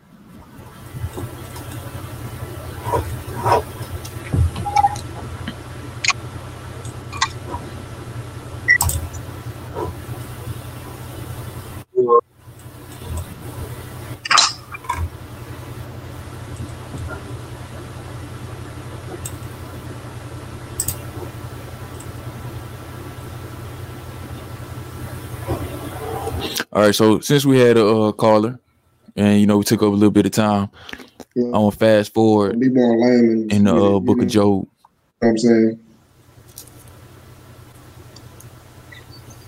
Theo Jackson, appreciate that. That's what they do. Appreciate they try that, to talk Vernon Herman, man. That's his name, Theo Jackson. To make themselves sound intelligent. Yeah, man, because you know it's a tactic. I think they do that you know, you don't have an ontological exterior positively, indubitably, superfragilistic, because they try to throw you off, you know what I'm saying? So it's like, dude, if I don't understand what you're saying, I can't respond to you. So you know what I mean? So if you're using words that I don't know what they mean, first of all, I don't want to have to have a dictionary to have a conversation with you. You know what I mean? I've been in this debate scene for a little while, so I'm kind of used to it. But dude was all the way on the far extreme, using all the big words, and half of them I ain't know what the fuck he meant by it. You know what I mean? So I'm like, if you lost me, I know you lost 90% of the people listening that don't debate with you motherfuckers on a regular basis. So I'm trying to get it to a point where he could speak to us on a level that everybody can digest what he's saying. But it seemed like he was more interested in making claims than he was in answering questions. You know what I mean? And I think he got stuck on a couple of simple questions that I was asking him. You know, like, can you have a brain without a mind? You know, like when have you ever seen a brain without a mind? And he said, oh, God, a mind without a brain. And he said, God is a mind without a brain. But, you know, we don't believe in this God. We asking for something, you know, real, something that actually exists. Show me a mind without a brain. I asked him to show me how matter can be destroyed. Oh, God can do it. So God can be your answer for everything. And you know that we don't believe in this motherfucker. So, you know what I'm saying? Like, it's an old joke when people say, what's the meaning of life? And you say 42. And that's just the answer to every question, 42. It's a joke. But that can't be your answer for everything, you know what I mean? Unless you're joking. You know, then in that case, it's funny. I don't know if he meant to be funny, but I'm pretty sure somebody got a good laugh out of it. Pretty darn sure. Anybody else think they could do better? Maybe y'all can call in and provide some evidence that this God actually exists. But I'm not convinced. And if I gotta get a degree to understand God, then miss me with that one, because I don't think it should be that complicated. All these people running around here claiming they know God, they ain't got half of the words in their vocabulary that you're using. So why do we need all that to understand if God is so obvious and we know it is such a brute fact? Why do it take all that to just believe in it? You know what I mean? So you haven't convinced me, nor 4 to 5 billion other people on this planet that don't believe in this Bible. It's not just me. There are other people that are religious people that don't believe in the Bible. They believe in other religions. So apparently the Bible is not all convincing. You know what I mean? It just so happens that you live in a culture where Christianity has been given to the people through war and concourse. It wasn't like they made a good case for Christianity and everybody said, yeah, that makes sense. No, it was kind of forced on the people. And it just been passed down from generation to generation. There's never really been any evidence for this. And if you check the numbers, every year, the Christian population gets smaller and smaller. More and more churches is closing down. Less and less people attending church. Less and less people tithing. So slowly but surely, Christianity is definitely on a decline. I'm just here to expedite that process as much as I can, because I want to see a world where people make decisions based off of things that are real and tangible rather than making decisions based off of stuff that they simply believe that is actually harmful to you. Because like Ray Higgins was saying in the beginning of this episode, all these people that are out here committing crimes and going to jail and doing fucked up shit, they believe in God. So this Bible didn't save them. The Bible didn't help them. All the slaves, you know, if you didn't know biblical Christological dude, we're black. So our ancestors believed in this Bible while they were enslaved. They did not get saved by this God. You know who freed the slaves? Abraham Lincoln. And to the best of my knowledge, I don't think he did it for any moral reason. I think it was more of a financial thing. They were trying to save the Union. You know what I mean? So he freed the slaves, not because it was just the right thing to do. So again, miss me with that whole the Bible is the way bullshit, especially when it don't make no damn sense. You know what I mean? But as it pertains to the book of Job, we brought this up for a reason, because it's getting late, so we're going to have to kind of fast forward through. But we brought this up because stories like this exist in the Bible. And you as a believer or a non-believer or somebody that's on the fence and don't know whether you believe or not, it's up in the air. You have to ask yourself, if it's not true, why is it in the Bible? Well, if you believe it is true, that question is still up in the air. We don't know the answer to why they put this stuff in the Bible if it's not true. You know what I mean? But if you don't believe, and you ask yourself, why would they put this in the Bible? Now all of a sudden it starts to make sense because we have a reason. This tale, just like Shakespeare's Richard III, is here to give you some direction, whether it be good direction or bad direction. In the book of Job, the direction is bad. They want you to believe no matter what. I hear you. They want you to believe even when bad shit happen, even when your whole world fucked up. They say, well, if Job can keep his faith when all this bad shit is happening, then who are you to lose your faith when you go through some trials and tribulation? So it's supposed to encourage you to keep believing in the bullshit, even in the face of contradicting evidence. So that's the purpose of this story in the book.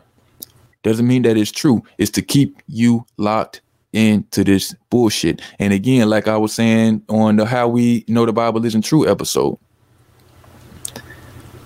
they put these things in the book to keep you believing in it, and they had time to get it to the point that it is at now. So if you're looking at the Bible and you say, oh, this I don't see how they could just make this stuff up. I don't see. That's because they didn't write it in 1 week or 1 year or in 1 century or in 1 millennium. It took thousands of years for them to compile this stuff together. And that's how come it got to the point where it is today. If you read all these books alone in a true form and all the books that were omitted, I guarantee you will not be a Christian, because you will see that this shit don't make no damn sense. There's a lot of books in the Bible, or a lot of books that were in the original Canaan that is not in the Bible now. A lot of books got omitted. And they said some very strange things. If all y'all that haven't read the Gospel of Thomas, the Gospel of Judas, And that's just two gospels. There's lots of books that are not gospels that were omitted from the Bible. But the Bible ain't the end all be all. And it's not one book. It's 66 books compiled together over a period of thousands of years. And they've been revised, copied, translated. So even if it was a real God somewhere, I still couldn't put my faith in the Bible just off of the strength that is not in its original form. I'm not stupid enough to take something second, third, fourth, and fifth. Now we down to like 6 millionth hand. I want that original one. You know what I'm saying? So if you call yourself a Christian and you're not reading the original language, shame on you. And if you don't know nothing about when these books of the Bible was written and who wrote them and how the Bible got put together, you never heard of the Council of Nicaea or the Council of Chalcedon, shame on you. Because that's your religion. It ain't no way an atheist should know more about your religion than you do. But if you knew it, you probably would be an atheist too. Some of y'all didn't have a chance because I know a lot of y'all was forced to go to church. I was. Ray Hagen said it. A lot of us was given this stuff before we even had the ability to think. The human brain doesn't get fully developed until late teens, early adulthood. So if you introducing a religion to a child, that's almost child abuse. Because they don't have the ability to discern what's real from what's not real. That's why children believe in fantastical things. Children believe in the Tooth Fairy. They believe in Santa Claus. And at the same time, they believe in this stuff that don't exist. They believe in that Scooby-Doo is somewhere out there talking.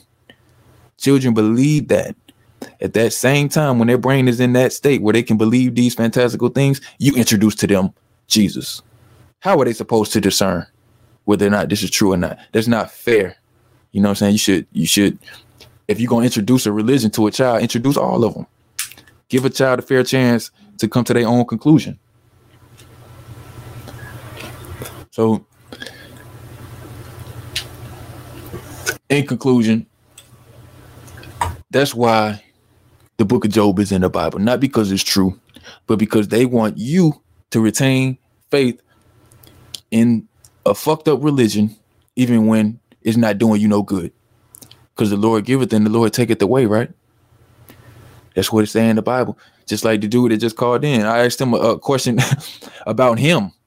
I said, Santa Claus. I said, do you believe in Santa Claus? He said, well, biblically. What the fuck you mean biblically, dude? I'm asking you, do you believe in Santa Claus? Well, biblically, because for some reason, Christians don't know nothing that don't come from the Bible. He can't even answer a simple question. He don't know what he believe about Santa Claus without looking it up in the Bible first. The same thing I had to tell to Phil Jackson. Older than me. Richer than me.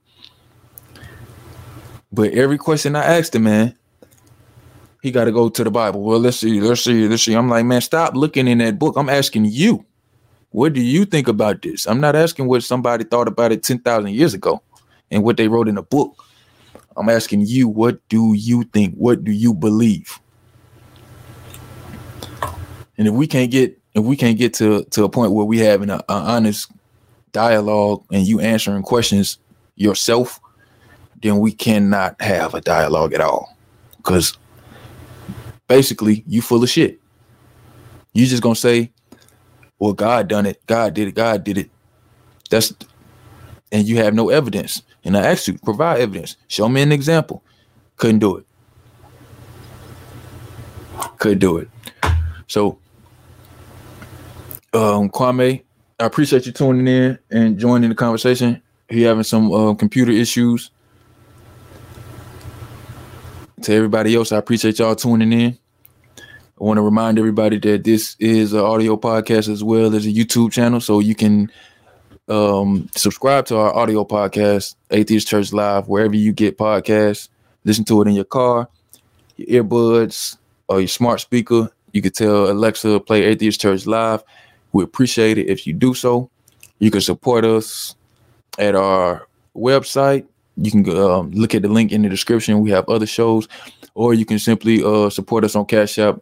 Those Cash Apps are scrolling at the bottom of the screen. We appreciate everything y'all do for us, and we're going to continue to bring y'all the truth. As close to the truth as we can get it. And trust me, we don't want you to believe what we telling y'all. We want y'all to come to your own conclusions. And if you disagree and you say, hey, you know, Kwame and Quayle, y'all say a lot of stuff, but I don't think y'all right about this. I don't think y'all right about that. You are welcome to call in and disagree with us, but do so intellectually and honestly. Don't call up here not wanting to answer simple questions, because you see how I do. I'm just going to ask you basic shit, simple questions. Do you believe in Santa Claus? Is this your first time watching the show? Simple shit. If you can't conduct a conversation on that level, I cannot talk to you. You know what I'm saying? So it must have been his first time watching the show, because he asked some questions that we answered 1,000 times before. But it's getting late, and I want to get out of here, man. So peace, Black Power to everybody. Stay tuned. We're going to replay this on the Atheist Church Live channel pretty soon. And as always, y'all can tune into the audio podcast as well. Shout out to everybody that tuned in, man. Vernon Herman, we appreciate you. Danielle Ward, Mod Sunrise, appreciate y'all, man. DSA, Ignatius B. We're gonna get Ignatius. I think that's you who emailed me, if I'm not mistaken. We're gonna get you on the show too. So yeah, man, we here to stay. We here for the long run. No, we took a break for a while. We was on a little hiatus, but we back now. So thank y'all for tuning in, and peace out. We'll catch y'all next week.